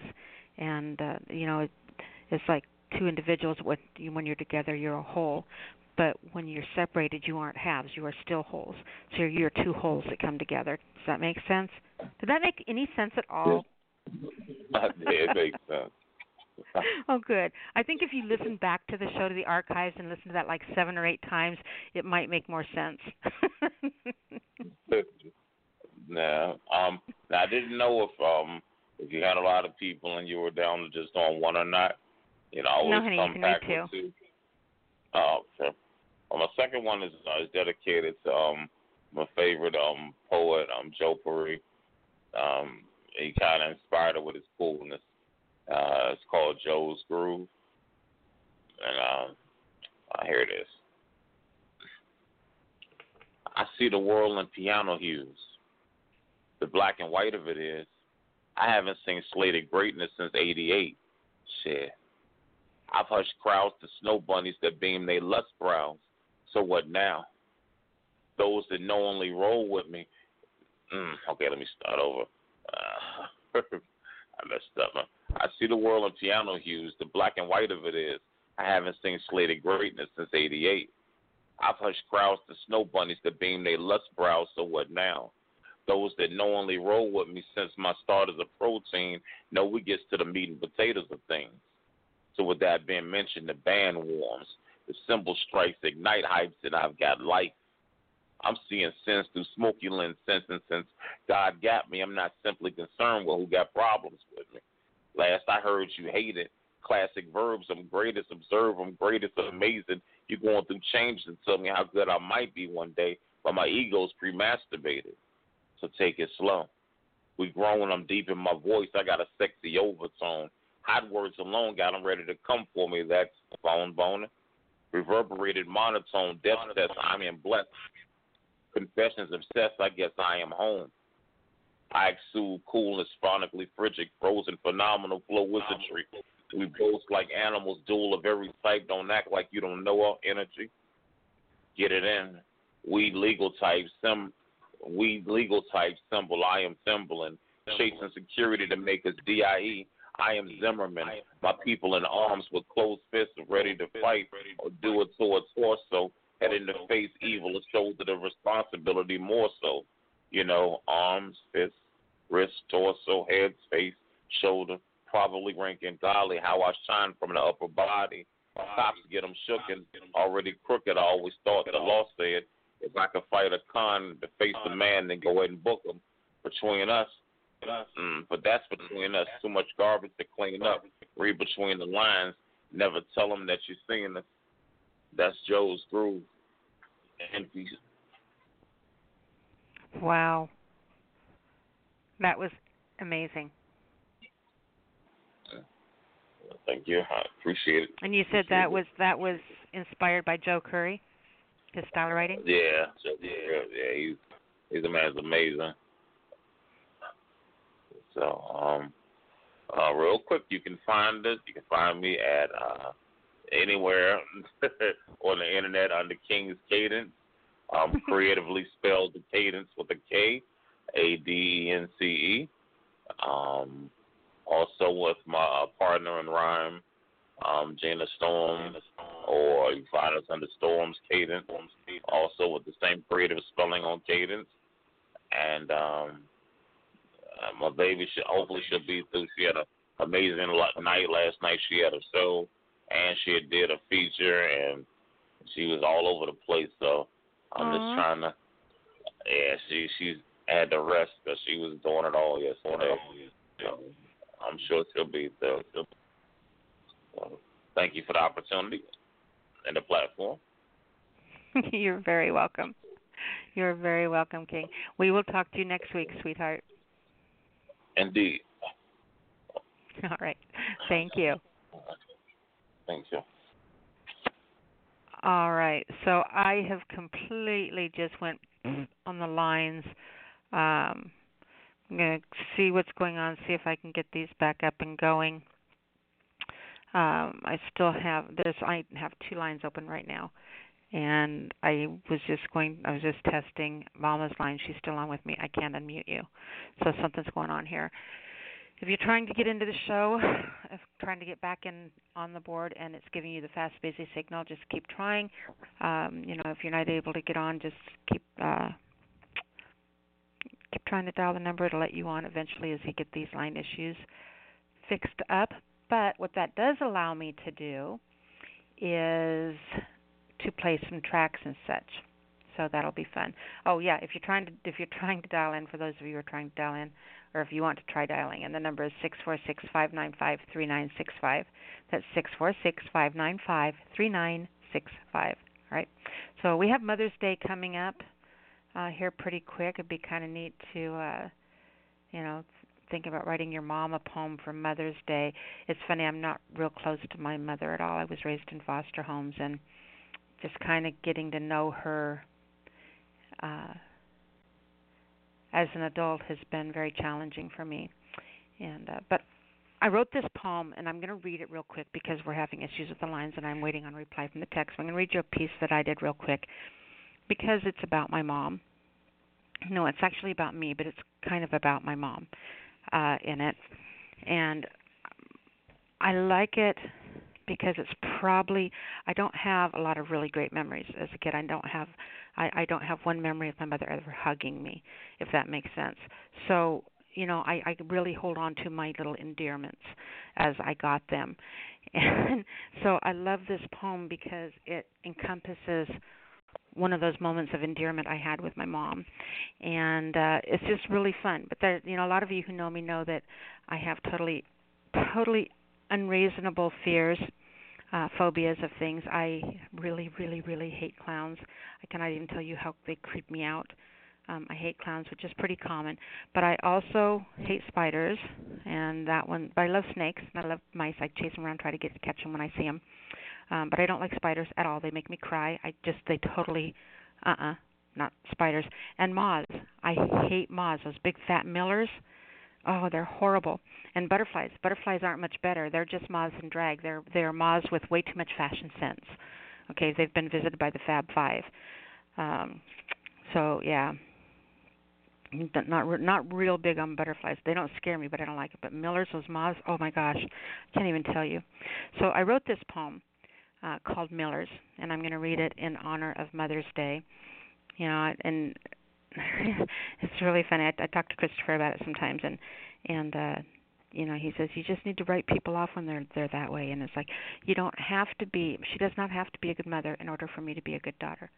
We have to take responsibility for ourselves and our own choices, and it's okay. She does not have to be a good mother, but I am still a good daughter. So, this is for my mama. As complicated as we are, this is for my mama for Mother's Day, and it's one of my very endearing moments with her, and it's called Millers, and it goes. I remember thinking there were way too many moths in the world. Those dive-bombing, hair-attacking kamikazes who somehow knew instinctively how badly I was frightened of them. My mother used to laugh whenever one would send me running in a panic. They're attracted to your inner light, she would say. So I would sit whenever I saw one, very still, eyes closed, thinking dim thoughts and staying as far away from bright ideas as I could. So that was called Millers for my mama for Mother's Day. Now I am going to play a couple audio tracks and give them time to get these lines back up. Once again, if you're getting that fast busy, just keep dialing in. Number 646-595-3965. I see 805 on there. 805, if you want to come on, press 1. I'll see if I can get you unmuted, if that feature's working. But if you're just hanging out listening, that's fine too. I see you on there. I just can't do anything with you at the moment. But please do press 1 if you haven't already to let me know that you want to come on. I am going to play a piece by Dun Dun Dun. What shall we play? I was hoping I could find something on here about mothers or something, but I don't see one right off the bat. So let's play Andrea Gibson, and this is The Moon is a Kite. Here we go, folks. From the other end of the phone line, my little sister says, Andrea, poppy flowers are beautiful in the right light. I say, Laura, you're right.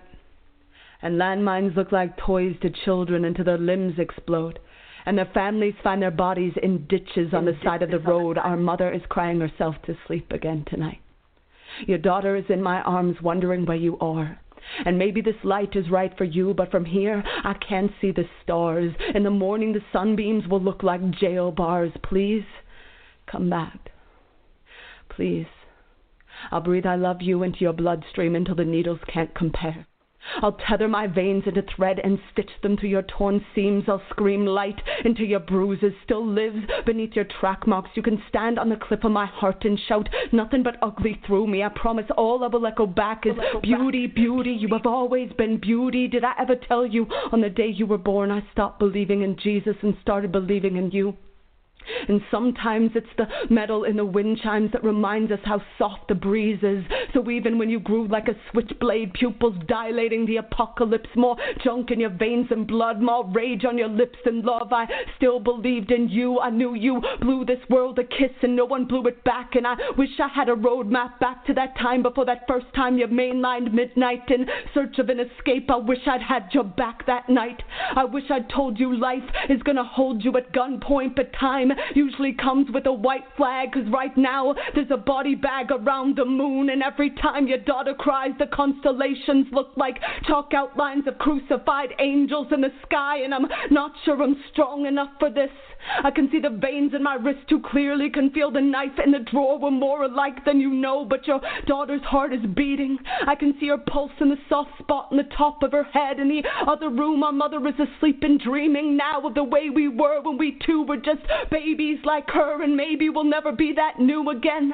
Maybe there will always be days when the sunbeams look like jail bars. Maybe it will seem we have more scars and lifelines sometimes, but I've found it's always worth trying to find a way to walk away from the landmines and hope you come back with your skin intact enough to drink the moonshine. Girl, I know you think this world is too dark to even dream in color, but I've seen flowers bloom at midnight. I've seen kites fly in gray skies, and they were real close to looking like the sunrise. And sometimes it takes the most wounded wings, the most broken things, to notice how strong the breeze is, how precious the flight. So I'm still not believing in Jesus. I'm still believing in you. I'm still telling your daughter the moon is a kite attached to a string that's held by your mother, and I promise she's coming back soon. That was absolutely an incredible piece. Amazing piece by Andrea Gibson. The next piece I am going to play is When I Was 13, and this is by Virginia Voss. Here you go. When I was 13, I didn't believe that I was beautiful. So when people told me I was beautiful, I wanted to look them in the eyes and ask them what that meant. What is beautiful? What do you mean by that? But instead, I would smile and say thank you.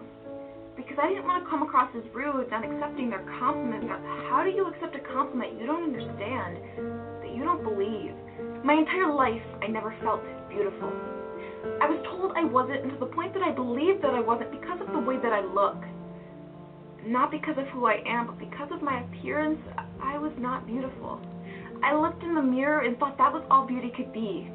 What you can see in a mirror is what I thought beauty was, because the world around me was telling me that that is beauty. So when I looked in the mirror and only saw things that I wish I could change, I didn't feel beautiful. I saw my acne, no gap between my thighs, my discolored teeth, and I didn't feel beautiful. When someone would say something like, God doesn't make mistakes, I would want to raise my hand and say, well, what about me? What about me? Because I felt like a mistake. I always felt like I couldn't feel beautiful because every movie, every song that I heard told me that I couldn't without the validation of others. They would say, you don't know you're beautiful, but here I am to tell you that you are, so that means that you are, but why? Why can't I feel beautiful on my own? But that was until I realized that I can. It all changed one day when I was at a library and a girl laughed out loud at the book she was reading, and I thought to myself, that is beautiful. And it confused me for a moment because I wasn't talking about her appearance. I ran home and looked in the mirror and asked myself, are you beautiful? And for the first time in my life, I responded with yes. Yes, you are. I repeated it 10, 20, 30 times until I was consumed with the thought, I am beautiful. I finally didn't see my appearance. I saw the people that I love around me in a sea of support. I saw the things in the world that make me happy. I saw the little things about me that make me unique and differ me from the rest of the people in the world, and I finally felt beautiful. I went on a walk that night and named something beautiful about everything around me. I could finally see beauty in everything around me, and that was everything to me. And if I could tell the me that didn't know her worth or the fact that she is beautiful anything, it would be this. Some people live their entire lives without knowing that they are beautiful. Some people die with the thought, I am not beautiful. Understand that beauty is perception. Though there is a dictionary definition of the word beauty, beauty has no real definition because it is redefined every day, and you are a definition of beautiful. Someone finds your laugh, your intelligence, your thoughts, and every little thing you don't like about yourself beautiful, and who are you to tell them they aren't? You are blinded by your insecurities and hid away by your fear, but please, try and know true beauty, because when I was 13, I wish I knew how beautiful I am.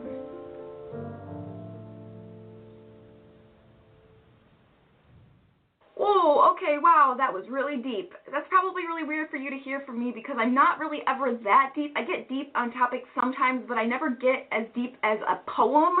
But I asked on Twitter if you guys wanted to see this, and quite a few of you said you did, so I thought I'd do it. I'm really sorry that it wasn't one take of me just reciting it. I can't memorize it very well. I tried for like hours, and it just didn't work. So I had to kind of just recite like a verse.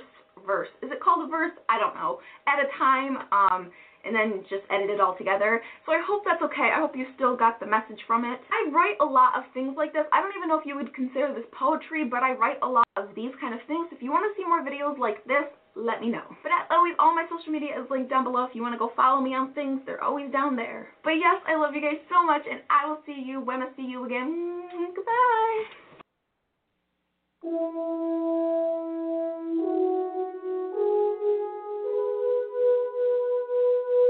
Heart. It will be the last word to this poem, but I need to say it now, because mine may be too weak by the time I get to the end. So let that one word echo until then. Heart. I remember when I was just a young kid, growing up, learning about life, using my imagination, so hungry for knowledge. I remember when I was just a young kid, running up to the ice cream truck, Saturday morning cartoons. The only page in the newspaper that I loved were the drawings, trying to figure out the back of the cereal boxes. Yes, I remember when I was just a young kid, and then I turned into a teen. I started to have dreams, and as bad as things seemed, I used to always make them worse. My parents tried the best that they could, but I always caused them so much pain. For everything that those other kids had that I didn't have, I needed somebody to blame. The more that I complained, the worse that I felt. These are the cards that I was dealt, but I kept to myself.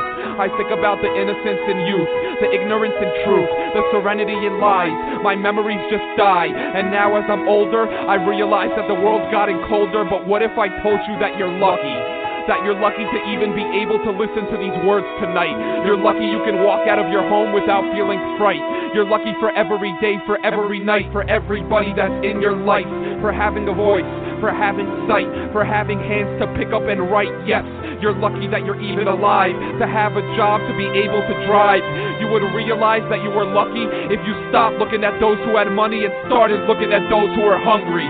Every morning I open my eyes and I inhale my first breath, and I say thank you for giving me one more day to prepare myself for death. This life that was given to me is truly a blessing. It's far from heaven. Yes, I get this, but at least it's closer to heaven than closer to where hell is. Hell is the first drop of blood that drips down a 10-year-old's thigh. A man on top of her and she can't get out her cries. It doesn't take too long for her to realize that she's looking into her father's eyes. Hell is young chicks being trained to love quick, sent overseas on bunk ships, traded to pimps for hundreds. At 12 they're trained to suck it and push it and plumb it and stay within the budget. This one chick couldn't fit the condom on one hip, so she let him rush it. She was on her way to having one kid. It would have been a son then. One hit from this bum's wrist he hit with just one fist and left the dead body rotting in her stomach. She treated her baby like shit and flushed it. Hell is right down a dark alley, a man bleeds with a belt around his arm he can't see, but at least he's happy and at peace. He says, pass me the glass piece, one last feast. But sadly this man feels he can't breathe, pulls out his wallet and then sees his family as he sheds his last tear. Hell is a Mexican slave breaking his back for American pay. His cousins are involved in the heroin trade, but he chose to raise his family in a much better way. But hell he will pay every day. He rests in the shade on the corner like a prostitute. He steps to the plate. He steadily waits and then gets his way. When a big Escalade gets him some pay, some bricks he will lay. For $4 an hour the sun melts him away. He yells for some rain. He thinks to himself there must be a better way, but now his chest is in pain. He's breathing with the heaviest weight. His breath is delayed. The sun has got him red in the face. As he falls to the ground, he thinks about his daughter. A heat stroke, and now she doesn't have a father. Hell is a poem like this that can go on with so many different stories, and nobody's willing to pay it forward if it doesn't involve the glory. You don't give love in order to get love, you give love in order to become love. I remember when I was just a young kid, innocent as one can get, I used to love it. I remember when I was just a young kid, now I look back, I appreciate the fact that my body's still intact, that I can read and do math, that I can think about my past, that I can cry and I can laugh. Imagine if you could feel the entire world's pain for just one second. It'd feel like an eternity of hell, and then you'd feel blessed with the opportunity of right now, because the only thing that matters in the world is right now. So let your light shine now, so bright that it could never die out. Why now? Because tomorrow is not promised, and yesterday is gone, and after we pass away, our spirit will move on. The life that we end up living is the life that we choose, and if you make the best out of every day, you can never lose. So go out there and say thank you. I hope you hear my message. I hope there was a reason for the lines. No fear, be brave, and do something with your time. And know that there is no ending, and there will never be a start if you just block out your mind and follow your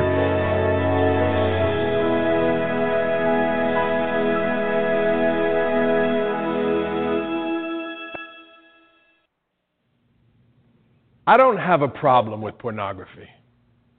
I mean, I don't get upset when I see sexually exploitive commercials. In fact, those are usually my favorite ones. I mean, I don't know what her ass has to do with my hamburger, but I'm going to drive through the very next day. I have a problem with violent movies or images or the word bitch.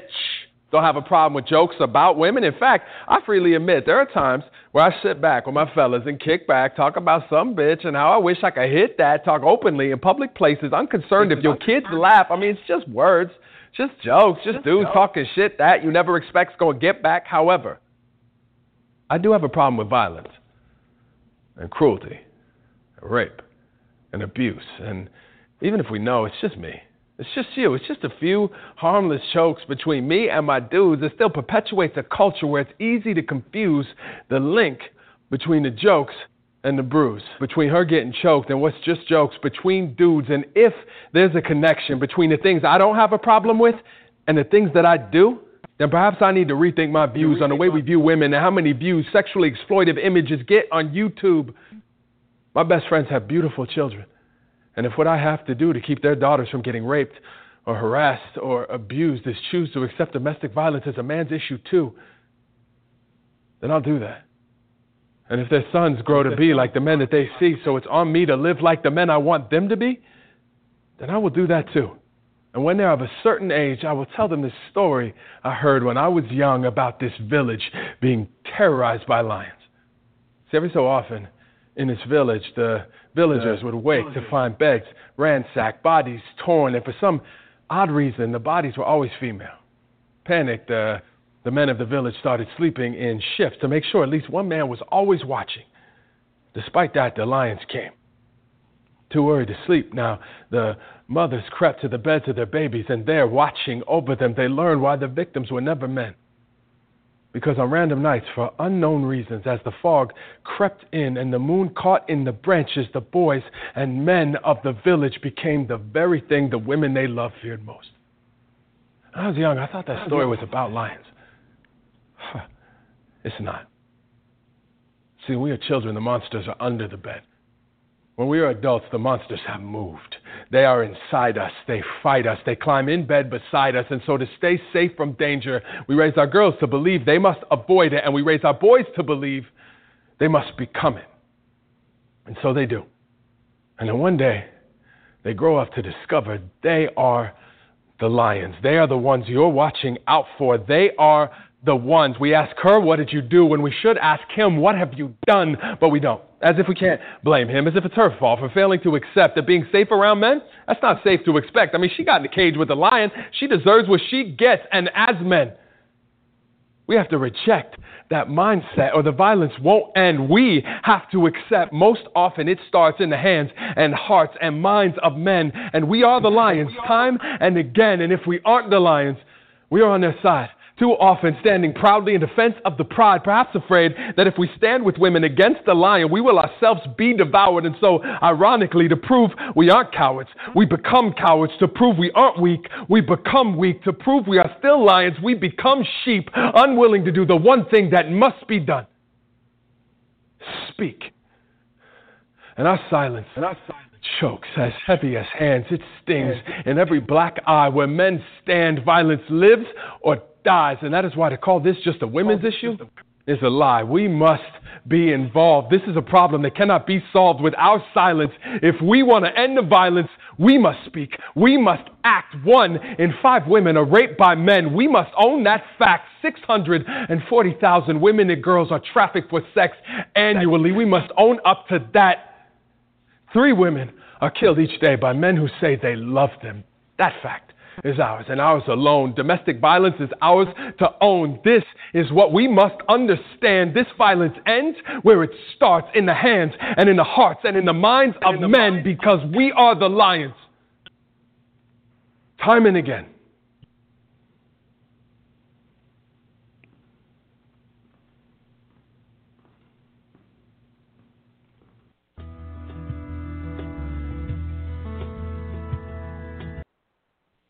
All right, that should not have started playing. So, we are having issues with the lines right now. I have got area code 585 on. I can see you, but I cannot unmute you. Please hold tight. King's Cadence, I see that you're still on, and we have 805. 805, if you wanted to come on, please press 1. If it'll let you, if you can, if you're here just listening, appreciate you being here. But if you want, 850, press 1, and that'll put you in the lineup. I'll try to get you unmuted as soon as I have control over my lines. So I'm going to play another piece real quick. This one is Cassandra Tribe with Striking a Match. Here we go. Striking a match holds the promise of many things. If I have chosen to pour gasoline on myself, on others, on things, then the promises of destruction that will have no meaning. For no 2 people shifting me where the ash shall agree, and why I struck the flame. Houses will be left without them. People will be chosen to blame, and if anything of me is left,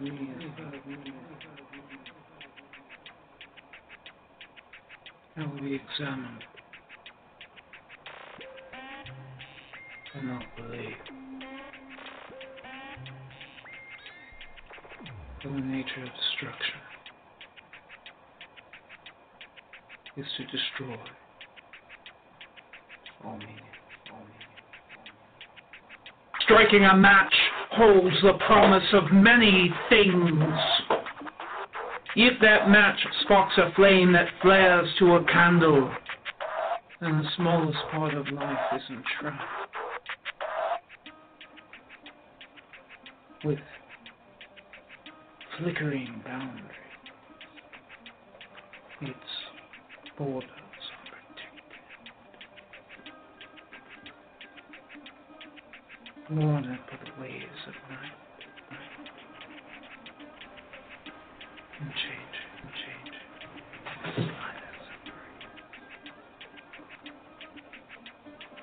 In that small circle of light, vision lacks clarity. And life has the substance of sight. And no two people shall agree. For the nature of flames that flare is to disappear.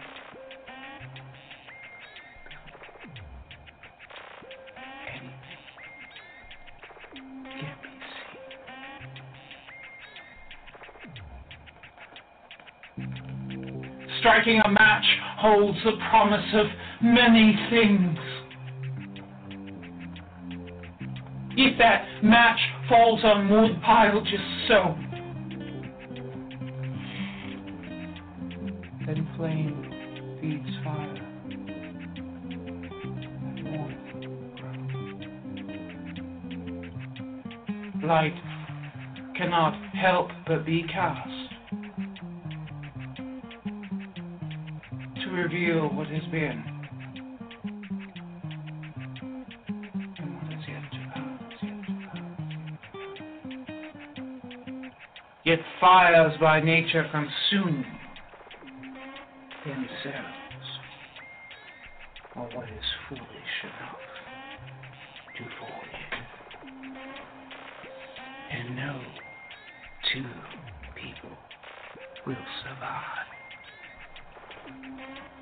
the coolness of night when the fire dies, or the hunger of the fire grown wild. For the nature of being consumed is to stay till there is nothing left within. No one person can survive in darkness, cold and gray. For each and all are beyond their control. In striking the match,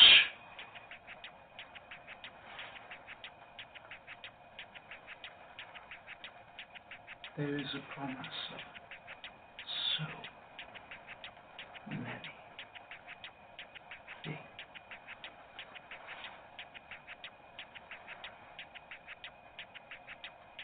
Lighting a candle held in another's hand. There, circle of light reveals how we can live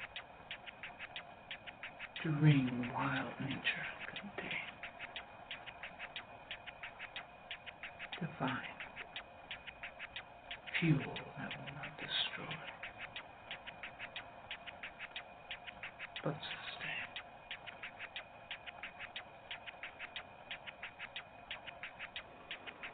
For the nature of striking a match is to see what can be done. And where you may choose to begin.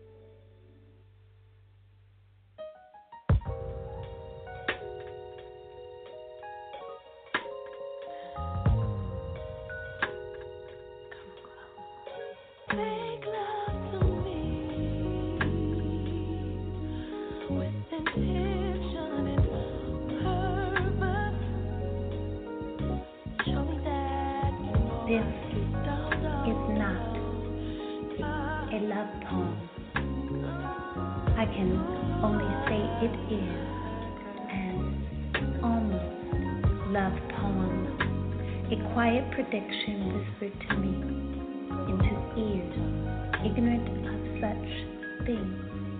So I can only recall and grasp brief, fragmented recollections of that which I was told.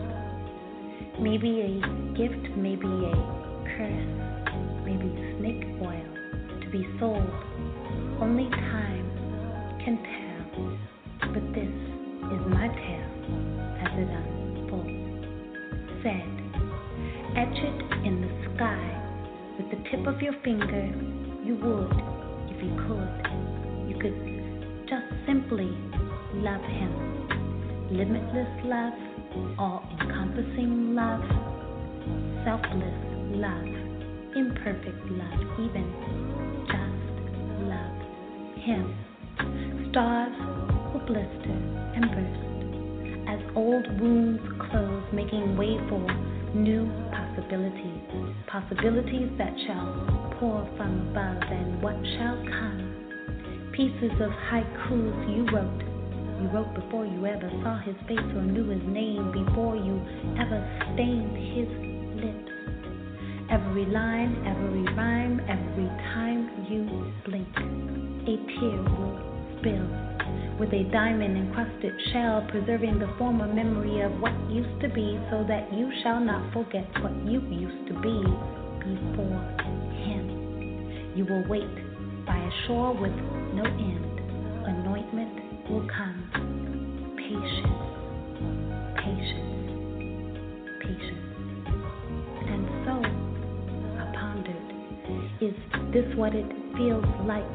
Is this what it will always feel like? A foreign stinging inside I do not recognize. Surely this has invaded my spirit, my heart, my body, my soul, screaming to unfold, begging to behold with every sense I have in me. The vision of he whom I was told is my destiny, my love, my greatest of love, my love that scorched my dreams, my love I could taste in my sleep. Silence, and then words spoken. He is already there. Open your eyes. So I did. And he was right next to me. So, this is not a love poem. This is an already loved poem.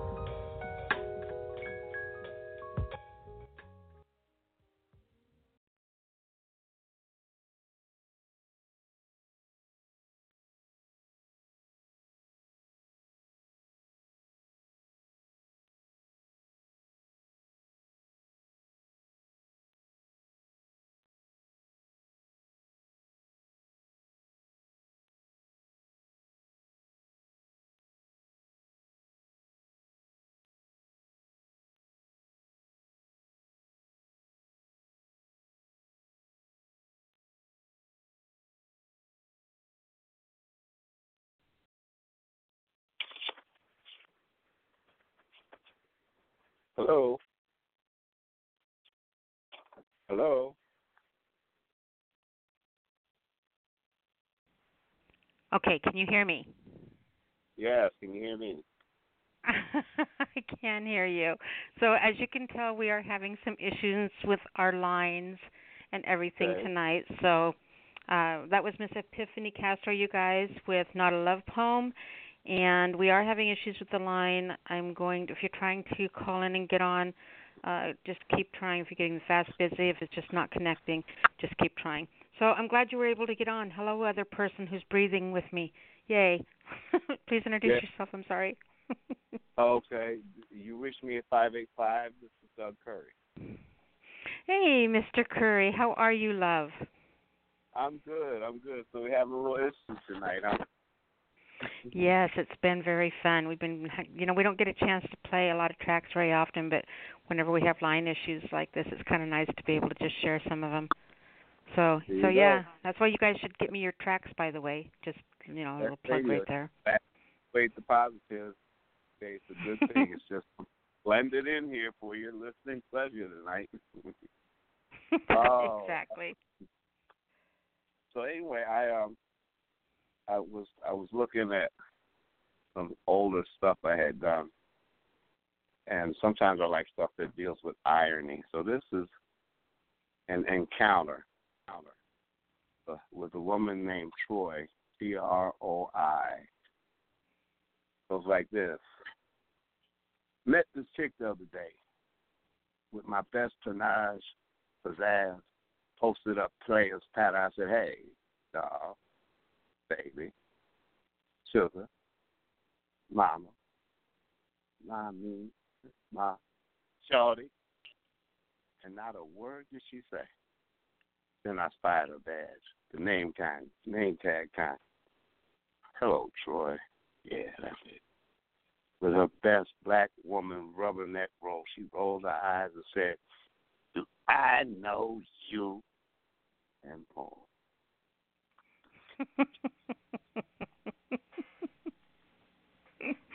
Often we are legends in our own mind, right? I loved it. Hey, sweetie, are you going to read two tonight? I would if I had. Oh, wait a minute. I'm on my set where I can grab one real quick. Yeah, I kind of thought that I should be ready to do that because we have a problem. Having issues with the lines, yeah. I hate to be the cause of dead air here. You know what's really funny is that, like, when I'm playing the tracks, I've known the tracks. I've heard them for a long time. I'm waiting for a reply back from customer service. So I'm sitting here looking at recipes on the Internet while I'm listening to these tracks and waiting for tech support to email me back so I know if I can even talk to you guys tonight. And it's like bacon jam baked brie was the one I just came. I'm stalling so you can pull up your poem is what I'm doing here. But yeah, bacon jam baked brie. I am so drooling. Really? Right now. Say that again. It's bacon what? Bacon jam. So it's like a jam you make out of bacon. So it's like yeah. So it's kind of like a maple caramelized bacon jelly. Okay. Over baked brie. Oh my God.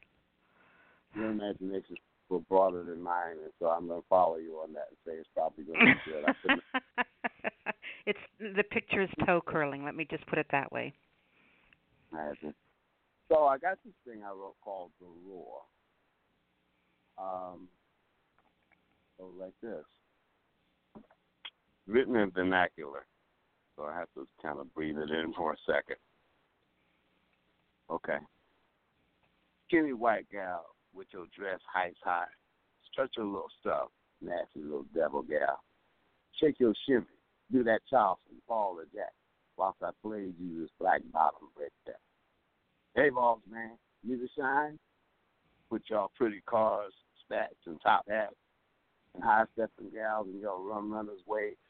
Yes, sir. They say these 20s bees are roaring. From Tulsa to Jackson, Memphis on down, Peter Fields, medicine shows, Ma Rainey, Burt Williams, and black face crackers peddling voodoo charms, coon tails, and bottles of Jake. Saturday night life for y'all every day, like it always sunny, and every cloud soon pass. But some dark ones here with a gnarly growl, so low y'all done forgot it. But without near rumble, it's coming a day soon when y'all forgot about cloud opens up. Winds and rain gonna flood the delta, and dust hit the place, and all your dreams gonna crash on a New York street. Y'all gonna hear the roar, they moans and groans from people's wild and filth underneath y'all highlights, straining to live off scrap, leaving from y'all's high times once the floods, the dust, and the banks shut y'all down. And poem.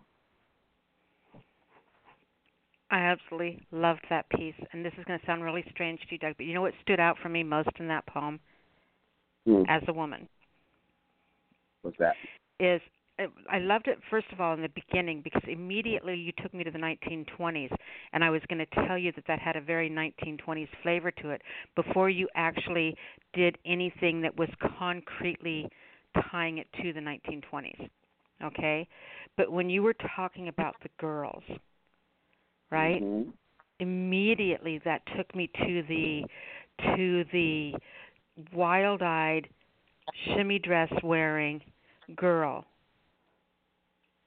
of the night. I mean, immediately I was on the shimmy girl, the flapper girl of the 20s. That's instantly where my brain went when you were describing that. You know, and the way you said it, what was the line? Nasty girl, what? What was that line? Skinny white gal with your dress high, such a little stuff, nasty little devil gal. All right, so nasty little devil gal. If anyone knows, you know, first of all, you would think if some guy said that if you walked up to a girl today and said that, you would probably get slapped and, you know, sexual harassment and everything else. But back in the 1920s, back in that era, saying that to a girl was endearing. Mm-hmm. You know, I think that the 1920s for women was the only era where women understood that their greatest power was in being a woman. Before that, we were all tied up and corseted up in morality during the Victorian era. You know, then the 1920s come around, and we were nothing but pure flipping sass. Yep. You know, we were truly women on fire, and then we come up to, you know, the end of that era, and all of a sudden it's women's rights and all this other stuff, and we start acting more like men. But I think that the women of the 20s were flipping amazing. I loved it. So it's weird that that's what stuck out to me on that whole piece. I mean, the whole piece was amazing, but that's the part that really got me emotionally was that image, just that era. Well, you know, I think on two different edges, the 1920s were a time of vast sexual liberation for women, and at the same time, there are feminists with a big F who would think the two things don't coexist. But at the same time, it was sexually liberating. It was also liberating women as women, as co-equal beings, even though it objectified them. But you know, it was there to objectify. If it wasn't there, it couldn't be used. So it was there, and but in between, you know, it's interesting what you say about how free it was in the 1920s, and the next thing you know, it became straight-laced and it was like Men in Blackface is what it was. What happened, what intervened was a very puritanical, or tried to be puritanical era of prohibition that, you know, the teetotalers and the women's, the church women who wanted everybody back on the straight and narrow really. Yeah, the prohibition gals. What were they called? They really had this. I forget. Yeah, I was trying to think of it too. But they were really having their say, and of course, in so doing, they helped create a whole lot of things that they could not imagine, like organized crime, and you know, a lot of things between men and women as well. I'm trying to be sly and Google it real quick.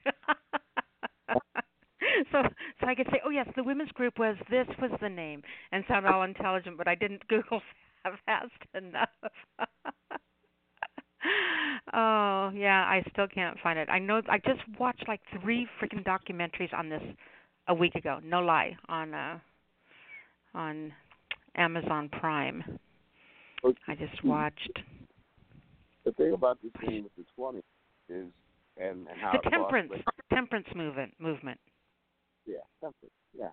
But how this thing okay. was funny, if you play both sides of the line on race, is that the freedom of expression and thought and emotion and art is something that black people always had because they didn't have anything else. Okay? Yeah. They didn't have anything they can draw out of themselves. So that, black people always had that. And then when the crash came, the Depression wasn't anything new to black people. I mean, to have, to literally not know where your next meal was coming from was not anything new to a lot of black people in the South or in the North. No. So we're a little bit differently prepared for what happened there. Actually, as we speak, I actually had written a different poem about, I don't know if it's on this site, about that very same thing, about how some people had to come to find out what black people had been. Oh, yeah. May I? It's just a very short poem called 1932. No, you were welcome to, please. 1932. An average American in a slept-in crumpled suit stuffs today's unread news into holes in his shoes. Burps the taste of greasy chicken soup, sliding stale mission bread down his gullet. Regards two smelly ragtag nigger hobos lapping the same charity meal and realizes sadly the Bolsheviks may be right. Is that in poem? Mm-hmm.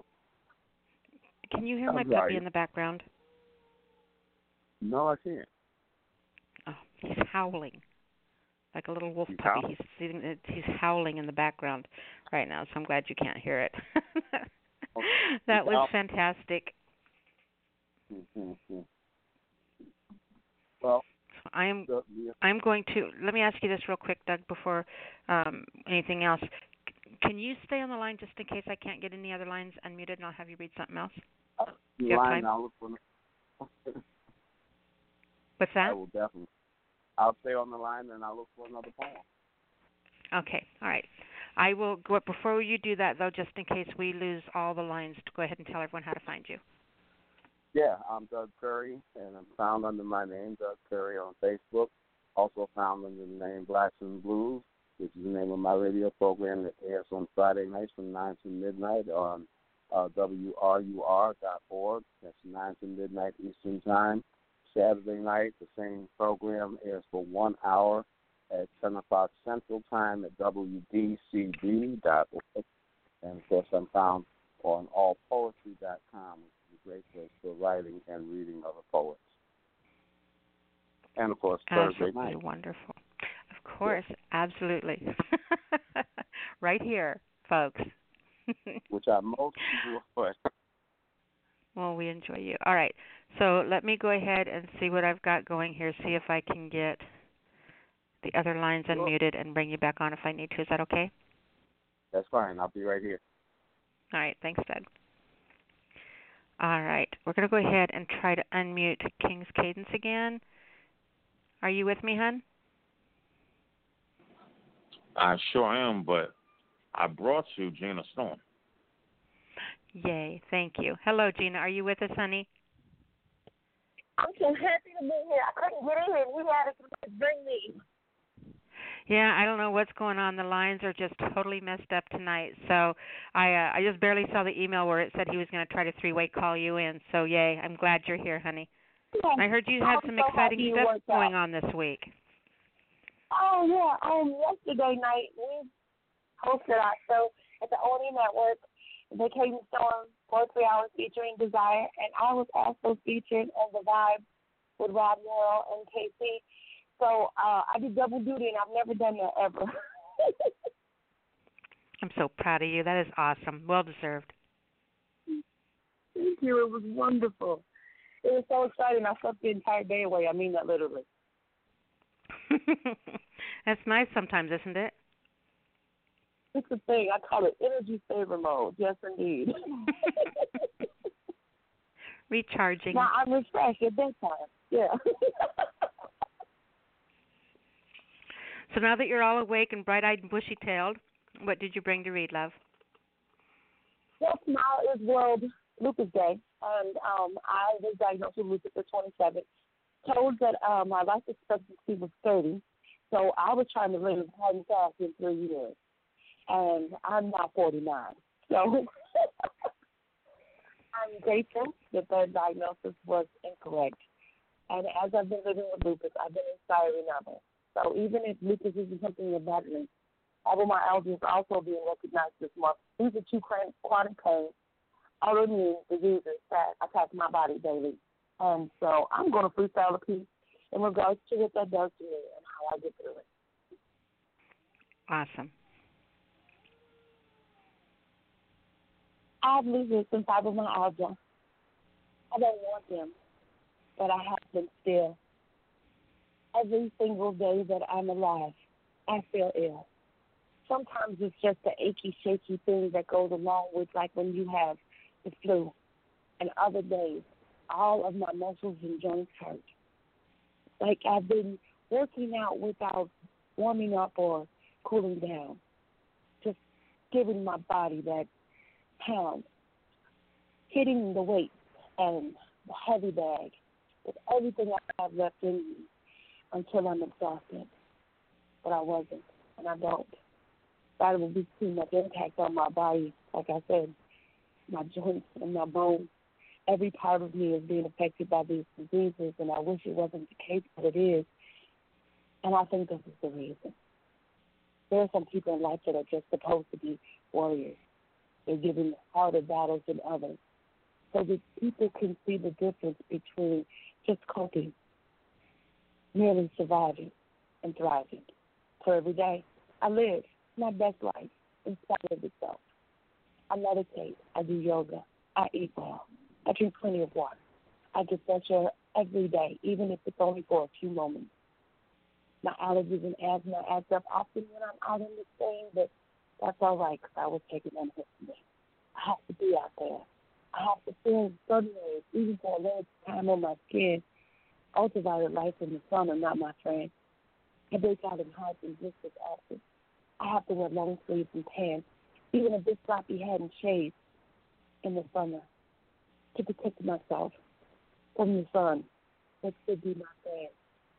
It's not really a bummer. I've just accepted it for what it is. And I know what it's not. It's not going to kill me because I'm not going to give up. I'm in a storm. I'm fighting lupus and fibromyalgia every day, not just in May. I'm bringing awareness to people who have no idea what I go through. And all I ask is that you have positive vibes and good thoughts for me, even if it's not in your nature to pray. In peace. I absolutely love the strong voice in that, and that's a hard thing to go through. You know, if someone isn't familiar with it, they should read and educate themselves. You know, it's easy for people to be aware of a name, but I think to be able to understand truly and to be able to connect and understand and support our neighbors, our community, our fellow, brothers and sisters, if you want to put it that way, that we understand what they're going through. You know, I really think that we owe it to each other as human beings to be aware. You know, so I think that piece is really important, and I think that people should really pay attention to stuff, take their eyes off themselves long enough to be able to walk, to educate themselves so that if they have to, they can walk in someone else's shoes and truly do it and not just give the whole, President Trump, our thoughts and prayers are with you. I don't care about your thoughts and prayers. I want to know that you hear me, I see me, understand. I want to know that I'm safe, that I can count on you. These type of things. So to be sincere in our empathy, I think, is very important. So it only takes a couple minutes to sit down and read things. It's amazing. It does. It's amazing when people have no clue what you deal with or how you get through the day, and then when they see you, you look normal. They call these invisible diseases because I don't have a rash or something that's protruding from my side or an obvious issue with my walking or my speaking any longer. So when I look healthy, people think I should feel that way too. And that's the bright, shiny face I put on for the public because every day on the inside. I feel like a balled up piece You are of paper. absolutely on fire. Out again, but it'll never be the same. Yeah. So I say that all the time. I'm just a crumpled piece of paper trying to get through life. That's a very good analogy. I like that. Thank you, dear. Go ahead, praise that Thank woman of you yours. for bringing me tonight. Oh, yeah, because I couldn't get in. I felt so lost. I was like, oh, no. He says, I got you. Come on, let's go. All right. Absolutely. Sweetheart, do me a favor. I am so glad that Mr. Cadence was able to get you on with us tonight. Please tell everyone how they can find you and get to know you and your work and support you in your writing and network with you. Absolutely. I can be found at Gina with the Knee Storm, at Gina Storm, as well as Gina Storm Spoken Word Freestyle. It's my event page for my artistry, as well as the Cadence Storm Poetry Hour featuring Desire. You can leave your thoughts and comments as well as your poetry in this group as well. We can be found at Twitter, YouTube, and Instagram, all at Regina Brooks 7, and Gina Storm. Thank you. Awesome. So you guys both do freestyle together, right? He writes the piece that I freestyle accompaniment. He can freestyle. He's not comfortable enough to do it regularly in public the way I do, but because of what I have, the lupus and fibromyalgia give my brain a fog, which in the middle of a thought I could lose a word. So rather than try to read a piece that I've written, because I do write poetry as well, it's almost an impossibility for me to read what I see because my brain's all over the place. So I'll do what I call a freestyle, and I'll take the piece that I wrote, and then I'll embellish it around the previous writing. So I do freestyles and freestyles only, but he's just such an amazing writer. If he didn't write the pieces that he does that I freestyle with, I don't think that my voice would be as strong as it is. Well, I think you're both amazing. So thank you guys for being here. Hey, King's Cadence, thank you for calling and getting Gina on tonight. Just an amazing thing. Appreciate it. It was really amazing being able to hear from her from you. Thank you very much. Thank you. Gina, guess what? Nyla got a puppy. Yeah? I got a puppy. Yeah. Oh, geez. Wonderful. I have a fur baby. I'm going to be one of those people. I have a fur baby. I love babies and I love puppies. Absolutely. Wonderful. Congratulations. He's a 9-week-old. He's 9 weeks old. He weighs 24 pounds already.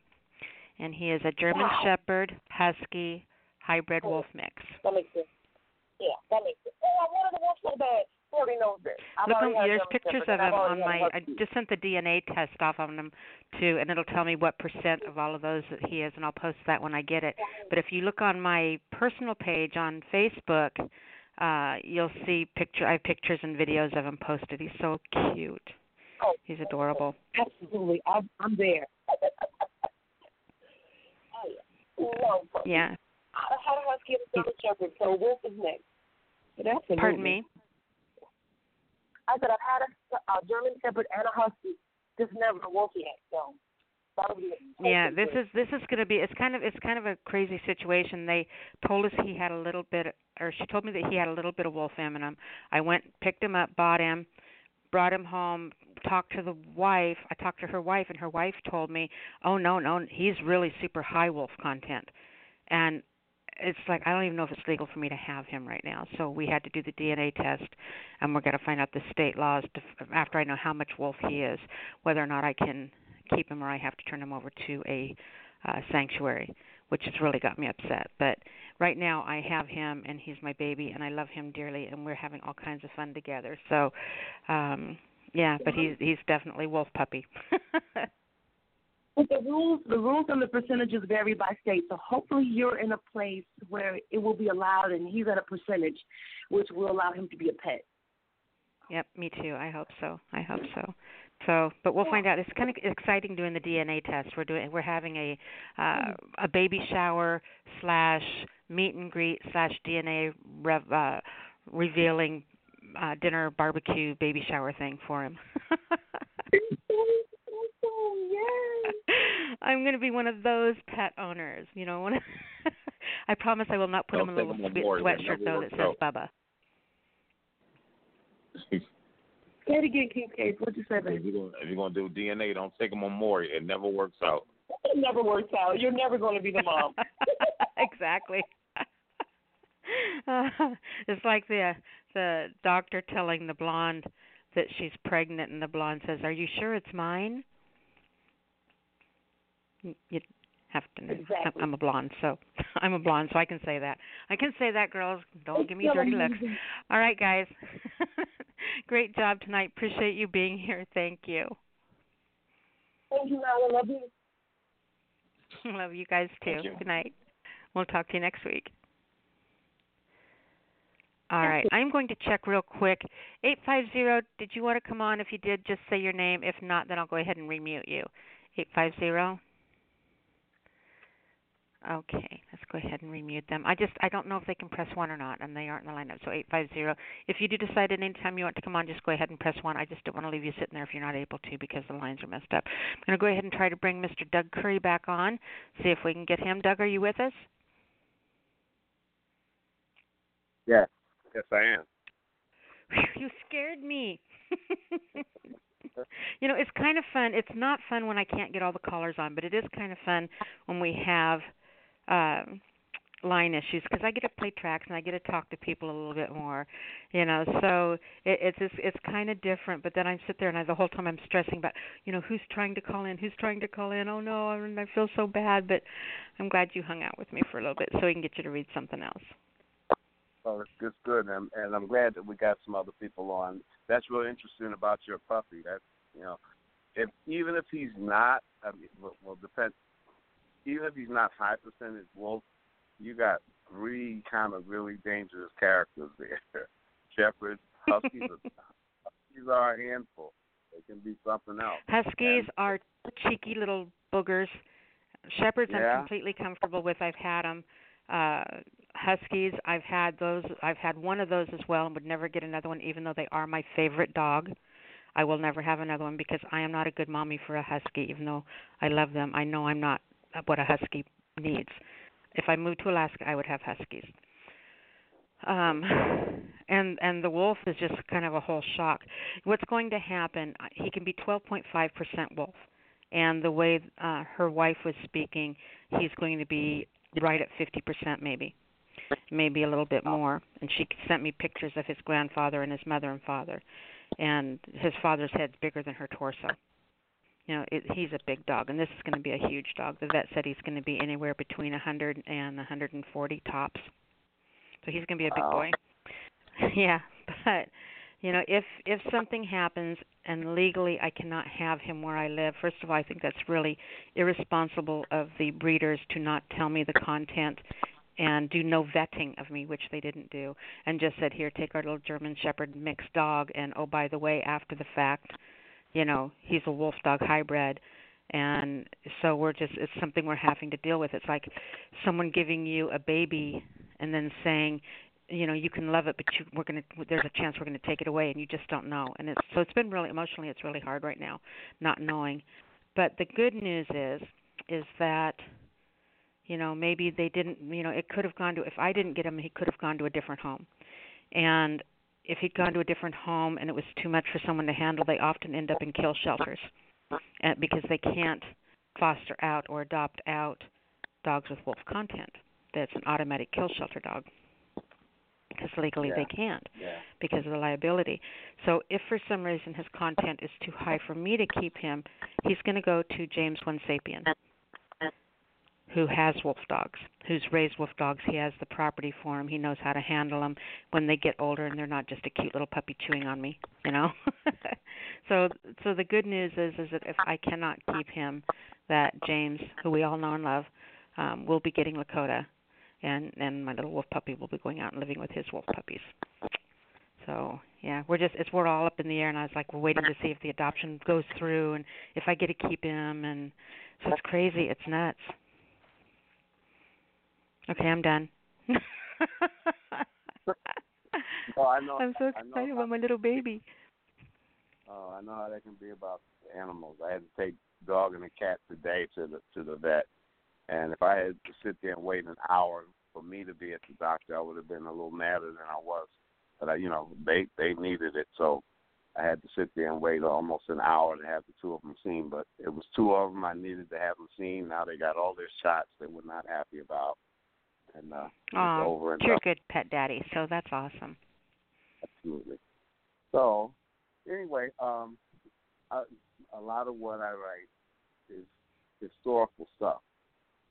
It's either stuff that I read, imagined, know generally of, and imagine myself into the core of it. As with the last thing we did about the Roaring '20s, some of and the poem after that was simply titled 1932. So I have in my repertoire a sequence of poems that had dates on them and give you a slice of life from right then. So this is called The Summer of '45. I don't know, and I'm not talking about our president, but I don't know if everyone understands or immediately catches the significance of the summer of '45. Birds fly away, the ground shakes, humanity breaks, it is done. Yellow men disorient to ashes and dust, their shadowy images burnt onto walls, vaporized, it's done. Los Alamos, Hiroshima, Nagasaki, it's done. A nuclear quake, a seismic eruption as the gods forsake and A-bombs shake the earth. In poem. Phenomenal. I really love the slice of life poems. I love your Polaroid snapshot. I think that you are one of the greats that I know of my contemporaries with that style of writing. You just it is absolutely a snapshot, the way that you can write and create and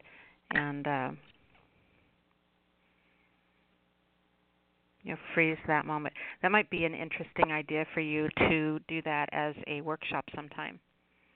Talk about how do you write about how do you bring a Polaroid to life in poetry? How can you write, think about the things that you do and what you think of and how you think of them, pay attention to your process, and that might be a fun thing for you to work on. Mhm. Yes. Yeah. I enjoy doing it. It enables me to create just a little bit of something and a whole lot of stuff that I may or may not know. I mean, if you just focus on a little tip of a pen, then you really have to concentrate on it. Who was involved and who was the protagonist, who was the antagonist, and what happened, what was the result as it affects more people than just the ones who were involved at that moment. And what were some of the stuff. So there's a whole tree of knowledge that you can explore just from the tip of a pen, just all of it.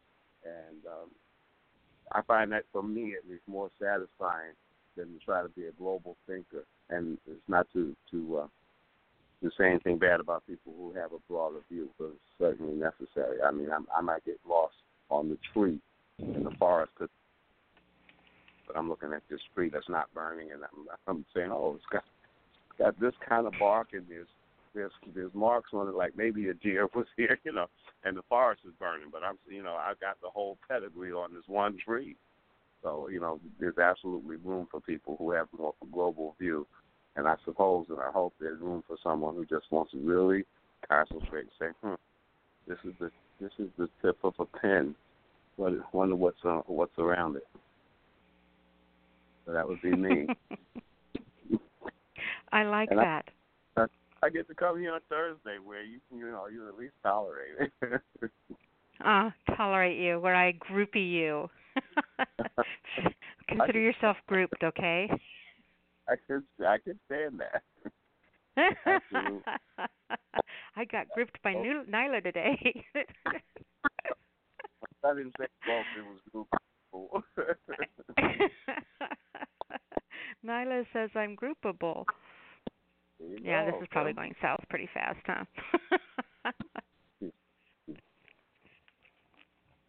This is actually a good All right. What's that, hon? I said, this is actually a good show tonight. We have to use a little more. I appreciate you being here, honey. Do me a favor again before I have to let you go. Tell everyone how they can come over and show you love, and where you can tell them where they can come groupie you. I'd be glad. I want to say this to you. What we're doing tonight, this reminds me. I'm sitting in a radio studio right now. It's Thursday night. They're recording a show, but this reminds me of when I'm in the studio and I might be on the phone and the one CD ends and I haven't gotten the next tune ready and I open the microphone with no idea what I'm going to say and I just keep talking on the microphone. I got two hands working off on the side here trying to find the next tune and then I play it and say what it is just like that's what we were meaning all the time. So, they just don't know, do they? I've been working in radio since I was 18 years old, so I'm right there with you. I know exactly what you're doing. I remember one time the worst thing I did, it was in the 80s, and I had just got through playing The Cure, something by The Cure, I remember, and I yelled it, and it was when I first started at that station, and I was messing around with the engineer who was there, and I said, hey, is it okay if I play this Madonna crap after The Cure? And I had my mic live. Oh, yeah.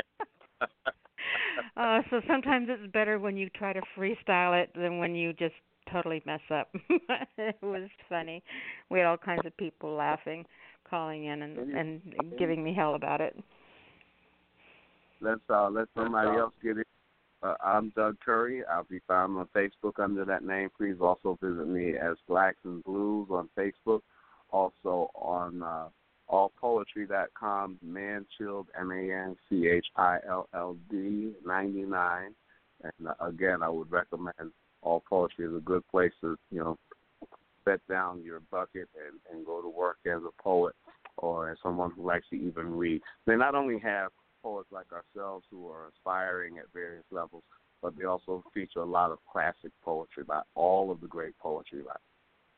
So it's an interesting place to at least give it a visit sometime. Will do. All right, sweetheart. Thank you so much, honey. Okay. Thank you. All right, babe. We'll talk to you next week. Okay. All right. Let's go ahead and try to get 419 on. 419, are you there? Hey, Nyla. Hey, hello. How are you, sweetheart? Good. How about you? Can you hear me pretty good? Can hear you very well. Thank you. I'm so glad you got in tonight. Me too. I'm going to do, actually, the newest poem in my book, Tears from the Hood. I've never read this poem before. I've never shared it, like in open mics or anything. This is the first time. It's called Generation Gap.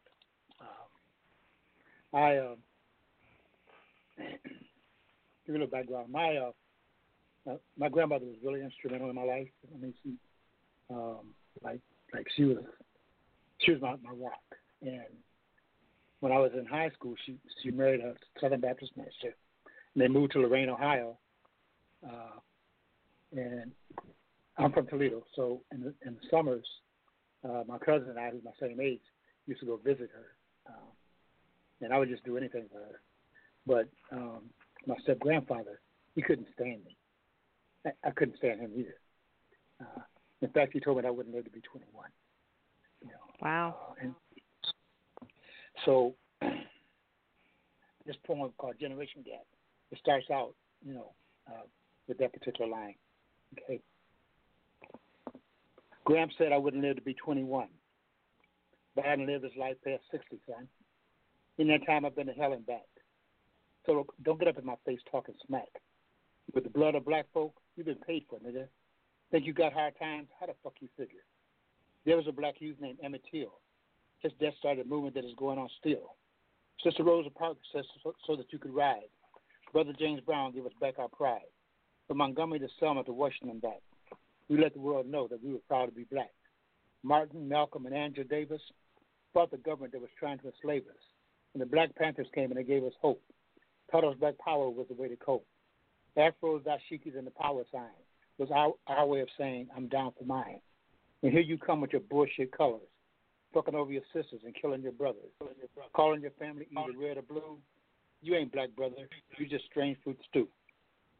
Our brothers and sisters, we have got to unite. This ain't about black and it ain't about white.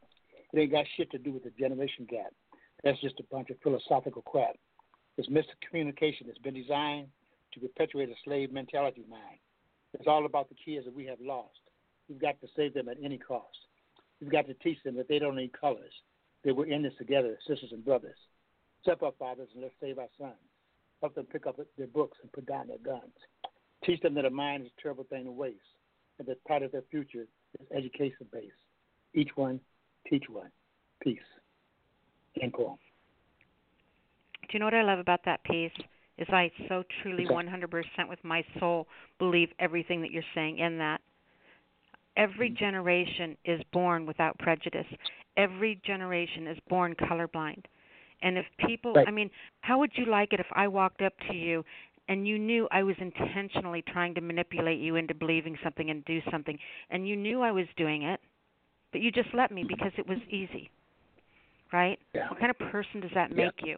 But we do that every single day. Prejudice is taught. Yeah. Seeing colors is taught, and it is taught by people with a political agenda who has something to gain in our division. We are all just people, and there is no color, you guys. You know, and if you sit back and let yourself buy into the prejudice, the hate, you know, we don't want everybody to be exactly the same. Think of how boring that would be. Think if you walked into a museum and every single painting was the exact same painting. And there was every single poem sounded exactly alike. And every house, we have to have that diversity, that difference, that color, that spice, that flair, that fire, that ice, everything. You know, and we should devour each other with curiosities, not with hate, and not with gunfire, and not with bombs, and not with prejudice. But devour each other with a hunger and a knowledge to understand, to share, to learn, to grow, to celebrate. You know, that we are this amazing, huge museum full of such a diverse collection of art. Yeah, and no matter what, you know, when you break it down to the lowest common denominator, we're all in this together. Exactly. We are, you know. You know, and you know, if you guys don't believe me, go stand out in the middle of the forest. I've used this in a poem I wrote, but I'm going to change the analogy of it. But go stand out in the middle of the forest and look up at the hawk and try to explain a black man to a hawk. Yeah. So that he understands what you're trying to talk about. The hawk don't care. The hawk don't see color. So when you want to think about how important is something really, go look at a hawk. It's free. It has food. It has shelter. It has a voice. It exists with everything, and we are the same. We should be the same as the hawk. Okay. And I will be running for president this year, folks, just so you know. You got my vote. Nyla for president, yeah. All right, sweetheart. Do me a favor. By the way, you guys, go ahead and introduce yourself to everybody, by the way. I'm Melvin D. Johnson. I can be found on Facebook under that name and also on YouTube. Very cool. And you guys, Melvin Douglas Johnson is one of our sponsors for the SpeakEasy Cafe 2019 year licensing. And just want you to know, honey, how much we appreciate you doing that. And you're amazing. And real proud to be in this with you. Thank you. I'm proud to be here. You're welcome. All right, sweetie. We'll talk to you next week. I'll try. I'll make a concentrated effort. Okay. Thank you, baby. Okay. Bye. Bye-bye. All right, everyone. You've been listening to the SpeakEasy Cafe Open Mic Poetry Show, The Sound of Ink. It has been awesome. Thank you guys for hanging in here with me tonight and getting through these technical challenges we had. It's been really fun. I'm going to close the show with Prince A.E. with Dear Future, and we will see you next week. Good night, everybody.